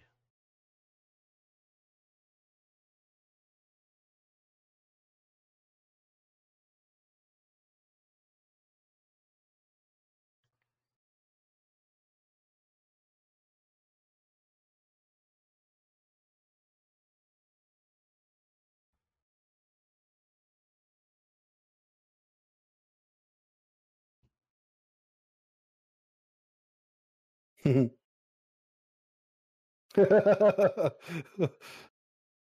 know, dude, I really don't know a lot about Weird Al, so. No. I mean, I know his songs.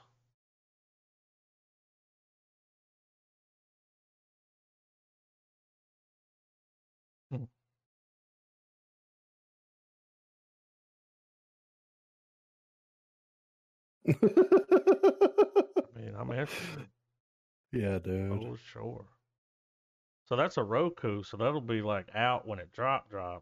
Fall. Yeah. Okay. I'm ready for it though. I mean, dude, I bought a TV just to watch it. Like a surgeon. Yeah. The Valet.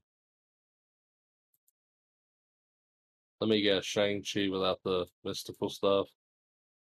God, I hope so. You know? Tons of fighting. Or he's just like a con man. Because that dude looks like a con man. He does, right? He looks like a Unabomber. Real Top Gun actor. All right. 3, 2, 1, play.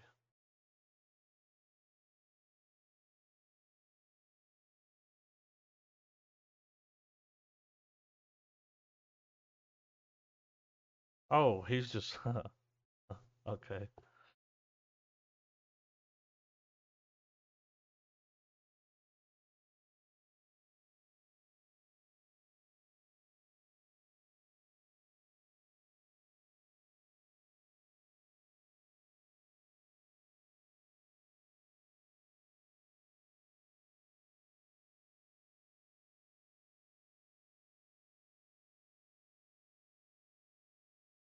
Okay.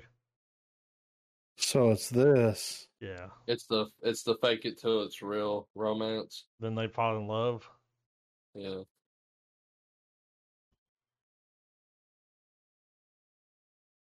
Hmm.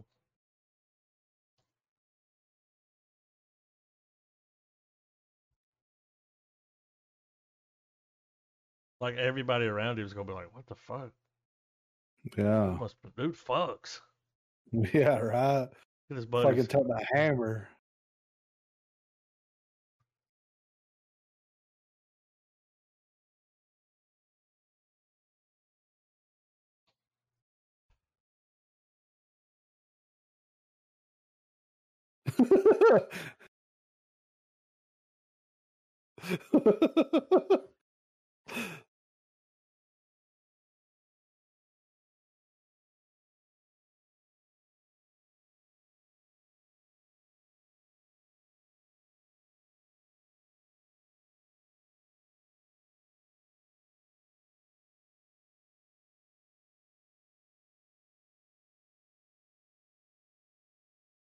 Oh, okay.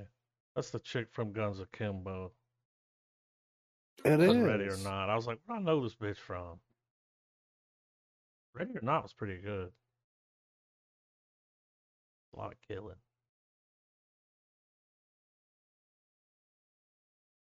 I mean, that looks kind of funny, though, to be fair. Let's go into Hulu. Hulu? This is going to be rough. George Carlin's American Dream? It's a documentary. Yeah, I think Judd Apatow. Down. A 2-part. Yeah. All right, let's see what it do. 3, 2, 1, play.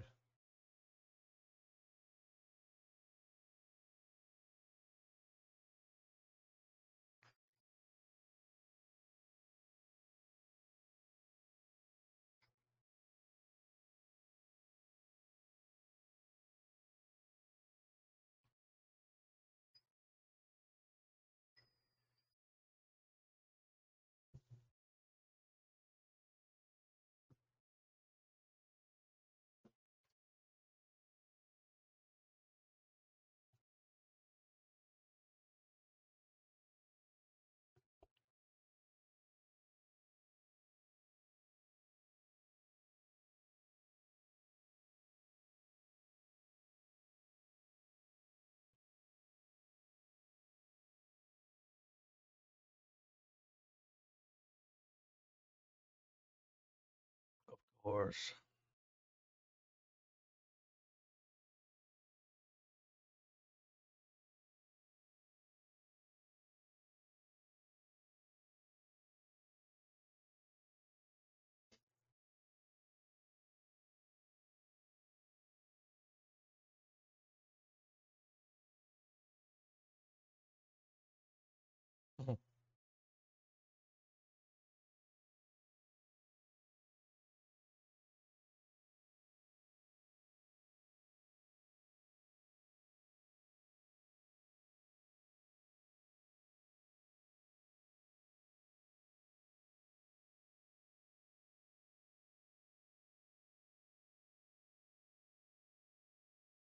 Dude, he has so many comedy specials. Oh no.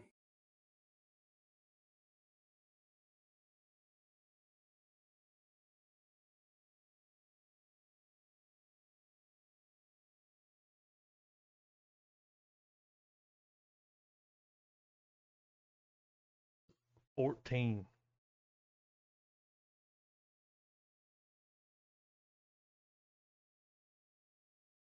Always writing a new hour. Yeah. I'm gonna enjoy every bit of that, I think. Yeah. Yeah, Carlin's a fucking legend, man. For sure. Even some people kind of got off the wagon in his bitter old man years, but I thought he was still fucking nailing it. Yeah. Yeah. They used to play his specials constantly. They did, yeah. Remember when they had that thing on Comedy Central at midnight? Yeah. Where it would be like the uncensored stand-up comedy specials? Oh, yeah. And he had one on like every week, you know? I can't tell you how many times I saw the one where all the desks are behind him. Yeah, and it's like, why don't they just leave that like that? They just did it. Just fuck it. It's all piled up back there. Yeah, who gives a fuck? I'm trying to remember one of my favorite ones by him was one of his early ones, and it's where he's standing in the middle of that little auditorium, and they're like, it's, the crowd's all surrounding him. Yeah, that was a very good one. Yeah, man, I wonder if there's a mega pack of them. Gotta be. Yeah. Okay. All right. All I needed to know, So the plot thickens here. Remember, we watched that first trailer. Yeah. Well, this lets you know a little bit more like what the movie's plot is. Oh, okay. Okay. And it looks good. I'm ready. Yeah. Humans can't fuck tunes. Yeah. Oh, May the 20th. Sorry. That's soon. All right. 3, 2, 1, play.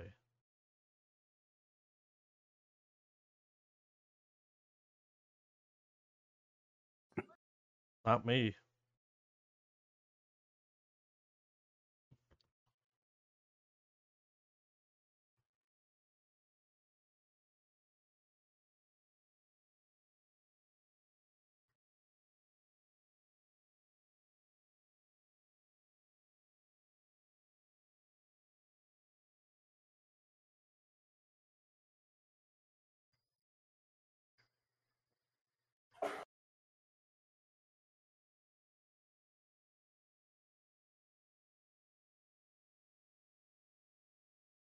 Is that Mulaney? Yes.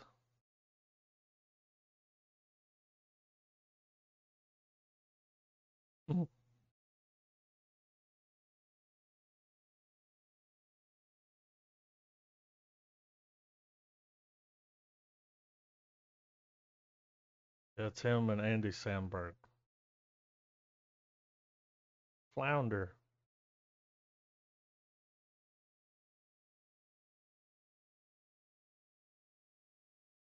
He moved on.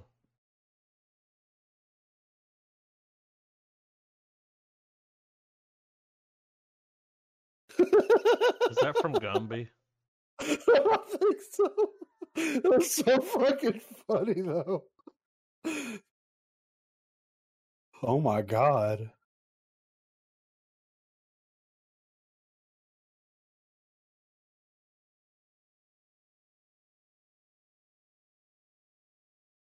It's the Coca-Cola polar bear. Look at all the pop culture here, dude. He was in.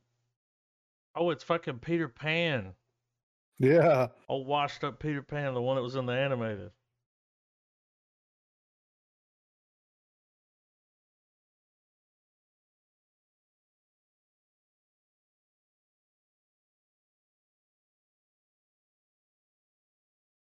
It looks like a silly goose time. Yeah. And probably the best thing Seth Rogen's been in this year. Yeah, for sure. Because it doesn't star him. Yeah. And he didn't write it. Burn.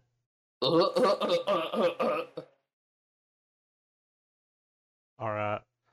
Y'all know this is going to be stupid. You already know. Yeah. It's a sequel to Finding Nemo, bro.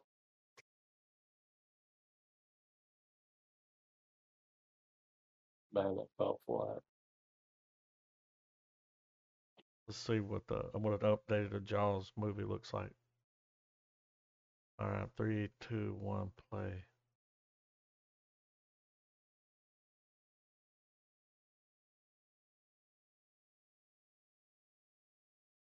Yep. Far Cry, you know? Yeah. Group of friends. Look out for the big shark. Oh, it ate his legs. Warning.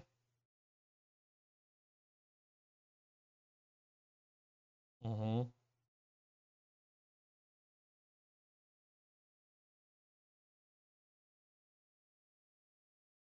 No, trust your gut.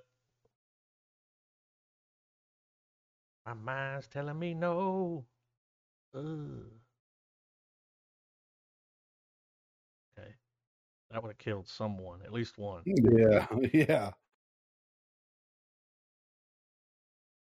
The jet skis just disappeared. No, there's one of them. Yeah. People don't normally go that deep with those, No. especially without a paddle.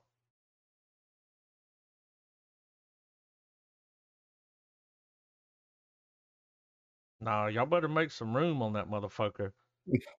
Yeah. Uh-uh.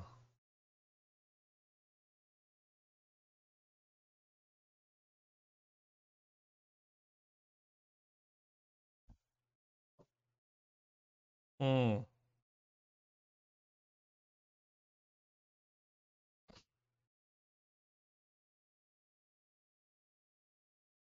They just keep getting knocked off of it.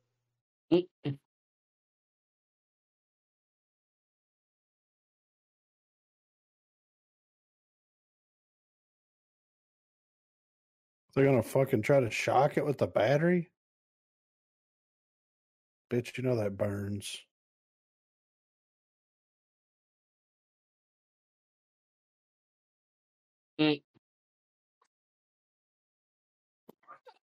Fuck this movie. Fuck that. We gotta fucking watch it, dude. So, just an idea. There's like, what'd you say? There's like 5 of them, 6 of them. Mm-hmm. So you could take turns. One of you could sit at the back of that thing and kick paddle? your legs, and it'll move. Yeah, it will move. Just an idea. Yeah, I wouldn't have got off of it and swam out for fucking nothing. Yeah. It's like, why'd they make him go? Yeah, right. I'm excited about this next trailer though. I've heard the some Black Widows. What's her name? Yeah, yeah. This is Midsummer. Yeah, Empire State Building. Yeah. Macaroni and cheese. All right. But yeah. 3, 2, 1, play. Oh, was that Olivia Wilde?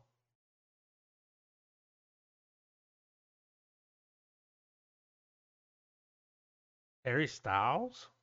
Yeah.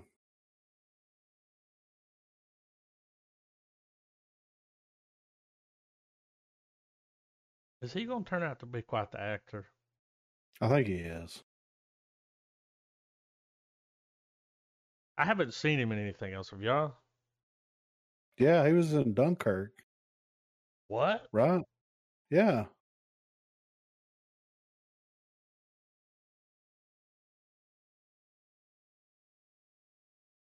That was a creepy shot. He was in Dunkirk.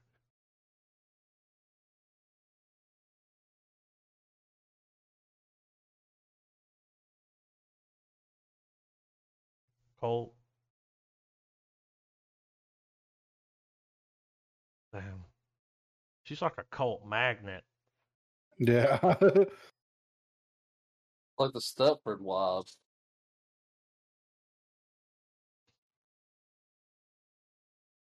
Oh yeah, it kind of is. Not even real.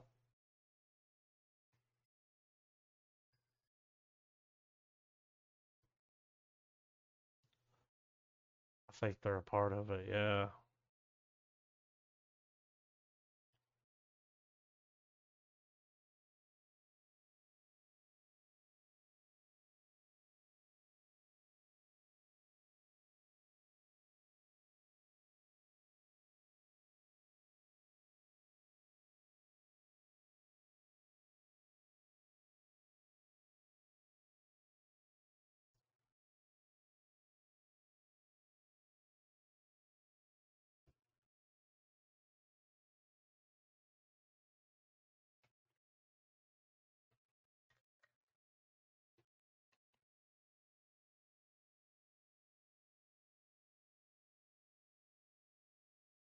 I mean, I'm in.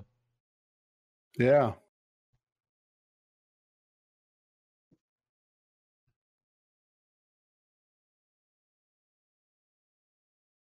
This is like sci-fi Handmaid's Tale. It seems like they're in a future where something's happened and the men are trying to Oh, control women again. yeah, Like, they're like living them in the past. yeah. Looks At least that's interesting. what it seems like. It's so fucking funny. She's a cult magnet, I mean, dude. Well, maybe this time she gets stuffed in the bear. Yeah, right. What is this? Four Horsemen I Apocalypse? mean, I haven't seen this trailer, but it's a real movie. I did verify that. Okay. It's the We click Apocalypse, the play, movie. and we start hearing the Horseman's theme from wrestling.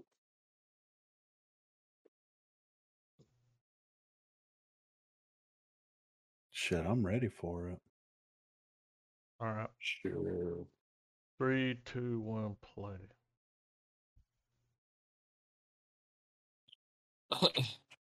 Of course. Oh.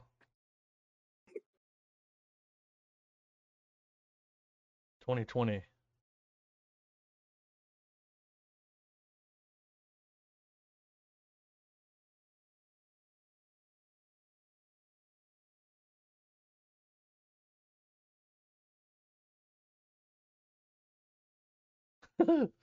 It's like every action movie in one movie.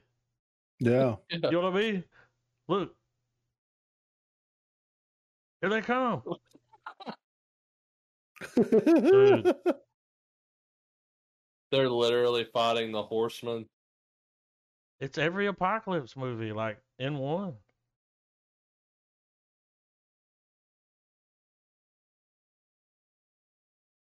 I don't think you can fight those guys.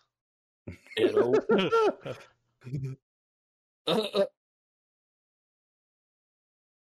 It looks so bad, I think it's going to be good. Look. Yeah.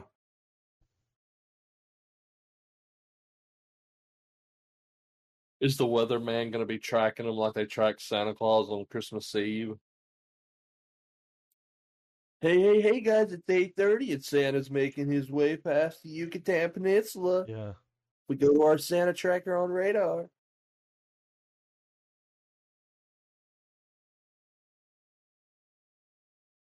I mean, that looks pretty rough, but you know. Oh, just wait for Sometimes the last trailer. It's a found footage movie called Dash Cam. Ooh.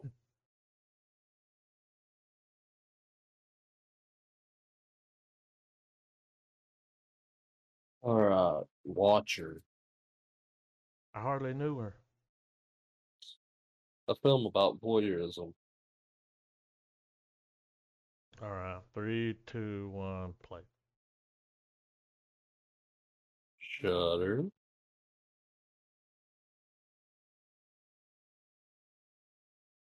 Oh, yeah, Romania.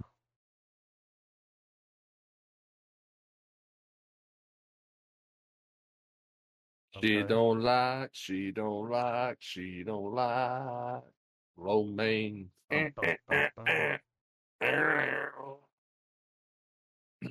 Oh, we watched a fucking. I recognize that teaser.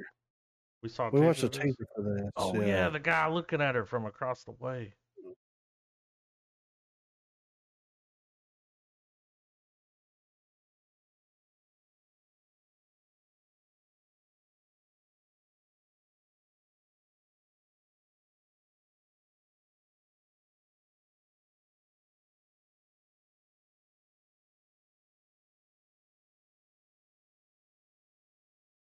He likes to watch.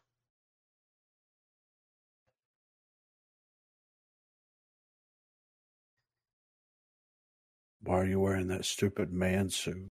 You know? Yeah. What's your name?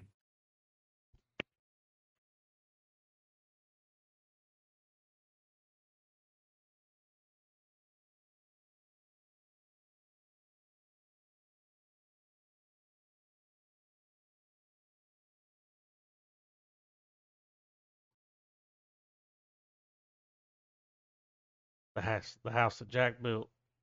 Yeah.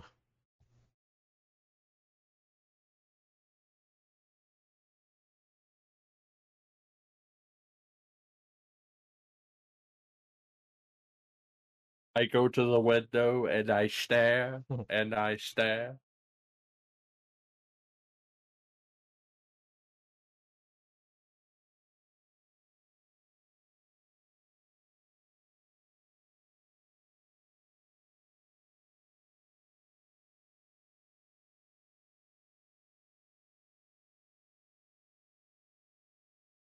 Oh.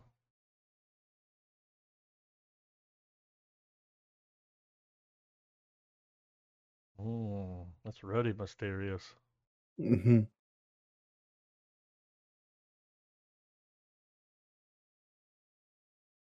Well, this guy looks a little gaffer taped in the middle. You're asking yourself, is it Shark Day? Is it fucking Shark Month? Shark Week?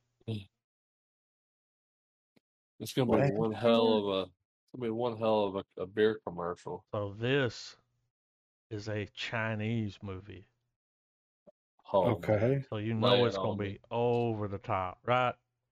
Yeah. Like, look at that shark. Dude. In the thumbnail. Let's hit play, my guy. 3, 2, 1, play. Clearly had a better budget than the other one. Yeah, for sure.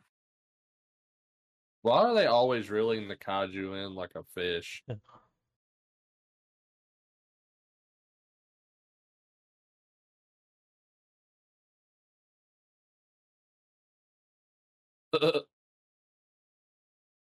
What the deepest, bluest, by half it's like a shark fin.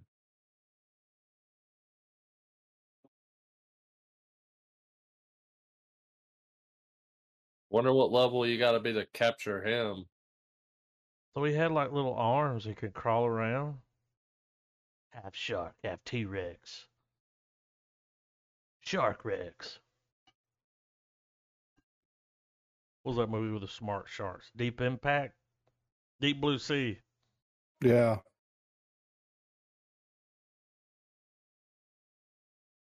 In a world where glass totally fails everyone. It just delivered the line. We are the food supply. Oh, look at him, dude.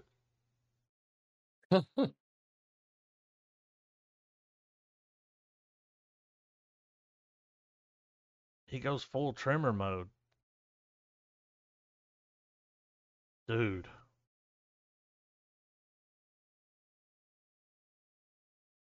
Nuke it. Whoa. Yeah, what the fuck?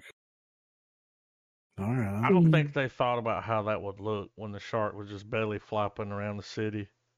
Yeah, no. He's like, trust me, it'll look way better once it's off the storyboard and on the screen. Yeah. We have a sick character design. This fucking land shark, dude, this land shark, he fucks, okay? Dude, yeah, like, he ain't messing around with that pussy down, dude. He's straight fucking. Yeah. We saw how gnarly his teeth was, so we put them all over his body. All right. Found footage movie. This is the crown jewel of the night, right? I mean, it was the trailer at the end of the line. I almost put Weird Al at the bottom, but I didn't want to go on that. It was a slow week for trailers. We didn't have any with Bruce Willis in them. You know? Ah, oh, damn it. Or Mel Gibson. Yeah. Fuck. 3, 2, 1, play. I can't get over that fucking Four Horsemen shit. Band car. Oh.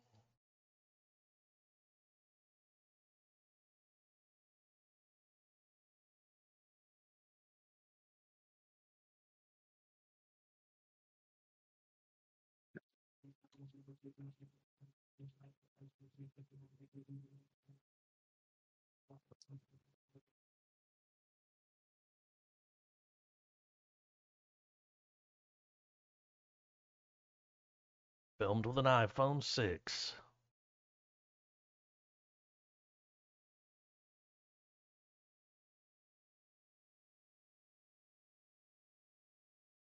What?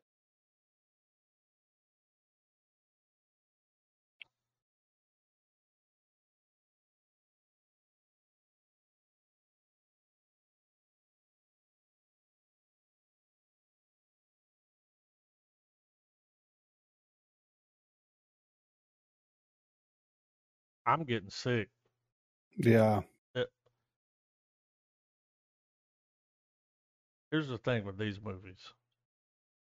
Over. Yeah, I've got something to say too, man. Like, man, if you're going to move, you know what I mean, run around with a camera like that, you better have a damn good story. Yeah. A damn good one. Cloverfield, man. And to add to that, you know, I know the next great, innovative, found footage movie is out there. This ain't it. No. But this is one of the movies that's got to come out for us to get to that. Yeah, one. they got to do it. Be like, yeah, don't do that. Yeah. Because it makes sense. It's someone that's vlogging live. They're live streaming. People do this all the time now. It's a big thing. They just walk around with a camera strapped to them. There was that movie, a year or two ago that had dude from Harold and Kumar, John Cho. Mm-hmm. Where he was doing something similar, where he was like dealing with people's. It was like on Facebook or something. Mm-hmm. So I mean, that's obviously going to be the angle, but I just don't feel like the right movie's been made yet. No. Eventually. Despite them going the way, despite the way the Paranormal Activity films went on, the first one was good for what it was in the same sense that the Blair Witch Project was good. Yeah. Horror with the supernatural element is obviously the easier route to pull because you can do the less is more. Yeah. You can like we could go meet up in a it's definitely thicket cheaper. of woods and yeah. That's why they make a lot of them because it's so cheap. Well, it's gonna be that movie that there needs to be that movie that comes out that's found footage that ups the ante just a little bit more, but it just doesn't suck. You can make the camera move around a lot and stabilize it a little. I mean, yeah. Come on. Like, dude, that was really like watching that. I'm like, I have motion sickness just watching the trailer, and it's 1.5 minutes. And like you said, Adam, they make a lot of these movies. I wonder if, because I like a movie where they have there's like for some reason these people are wearing GoPros, GoPro or body cams, and you just watch these scientists just find this crazy shit.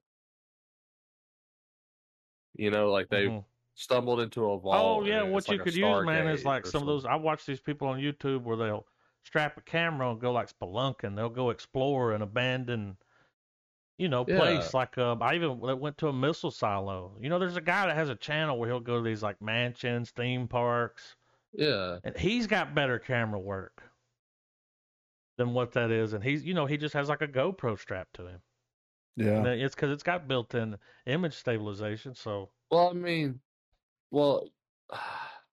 have them run into something, have something going on like that. Like, I know that they did the movie Project Almanac, I think is what it was, but they tried to do the time travel element with found footage. Yeah. I think that deserves a second try and a better story to be told. Yeah. Because here's my thing. Some of the best parts in some of these, or any adventure story that deals with some shadowy group that's throwing shit together, is those random moments where they find like something left over from them, like they're raiding an old compound. Prime example, like the Dharma Initiative videos. Yeah. From Lost. Just little moments where they're like, all right, we're here, we're running experiment number 157. Yeah. It is 1600 on a Thursday, blah blah blah, and the shit happens, and like stuff like that, and it just makes it ominous. It adds that weird, like you feel like you shouldn't be watching this, and it adds to the creep vibe. And I wish there could be a movie that nails that properly like that. Yeah.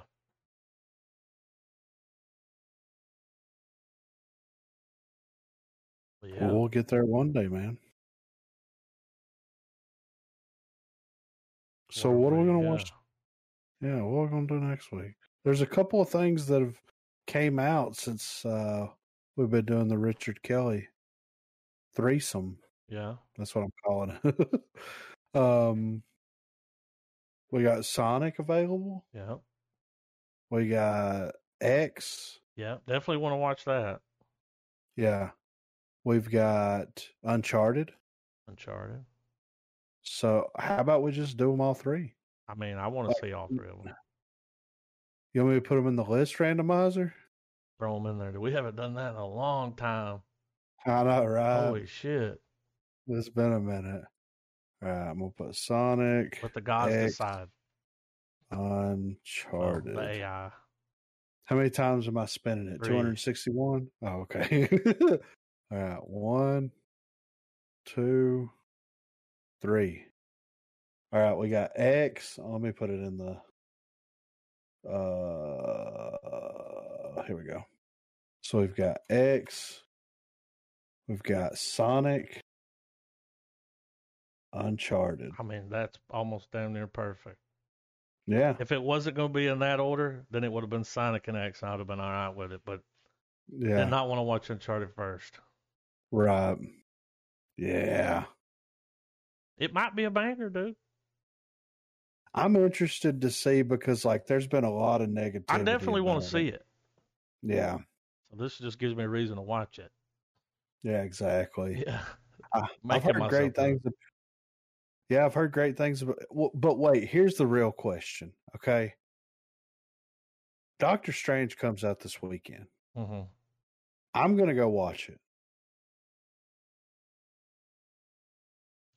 I might be able to squeeze it in Sunday, depending on the showings. That's gonna be a little harder for me. I don't know.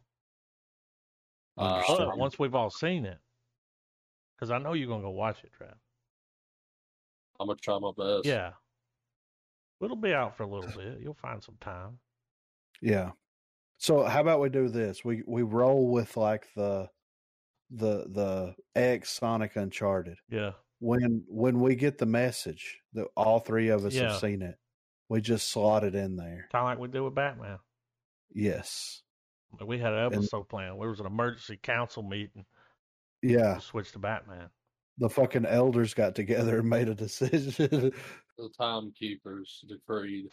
Yeah. So. The reason I don't want to wait too long with that movie, because I've already seen, like, there's already TV spots that are giving away too much. Yeah, dude, I don't want to see it. I'm not watching that final trailer. I don't need to see no more. But dude, if that goddamn internet being able to keep their fucking mouth shut, it's gonna be a problem. Like, I know, man. Like it's because as soon as that comes out, it's just gonna be all over. Just by midday, all the YouTube channels will have their 10 things you missed when you watched the Multiverse of Madness. I watched the Multiverse of Madness at half speed. Here's what I saw. I watched it twice. Well, fucking Heavy Spores has already got videos up. He does. Because the premiere happened last night or not before last. Mm-hmm. So yeah, like there's already, it's there. Well, one thing that I do know is that at that CinemaCon, I think we talked about it last week, or I don't know, I can't remember. They've the first 20 minutes of the movie has been spoiled because they aired it at CinemaCon. Yeah. It hasn't been spoiled for me. Yeah. Well, I'm definitely it is out there. Yeah. I didn't read it either, but I assume there were articles that was like, we're about to start explaining. So yeah. So I was like, dip. Yeah. Don't want to know. But yeah, we got X, and then I'm gonna go watch Doc Strange, and yeah, I got an eye doctor's appointment. Awesome. It's not relative. Yeah, it's not relative to any of this, but you gonna go after that? No. We're gonna make, because the eye doctor's appointment's at 10. Oh, okay. Yeah. So, and we got to go to Huntsville. So, yeah. But I've got some time slotted, and it's only an hour. It's only 2 hours, a little over 2 hours. Yeah, I was surprised it wasn't longer. Me too. Yeah, because Spider-Man was like 3 hours almost. Long. So but all right. But yeah, watching X next week. A24, right? Oh yeah. Yeah. All right, checks in the mail coming for you, high res.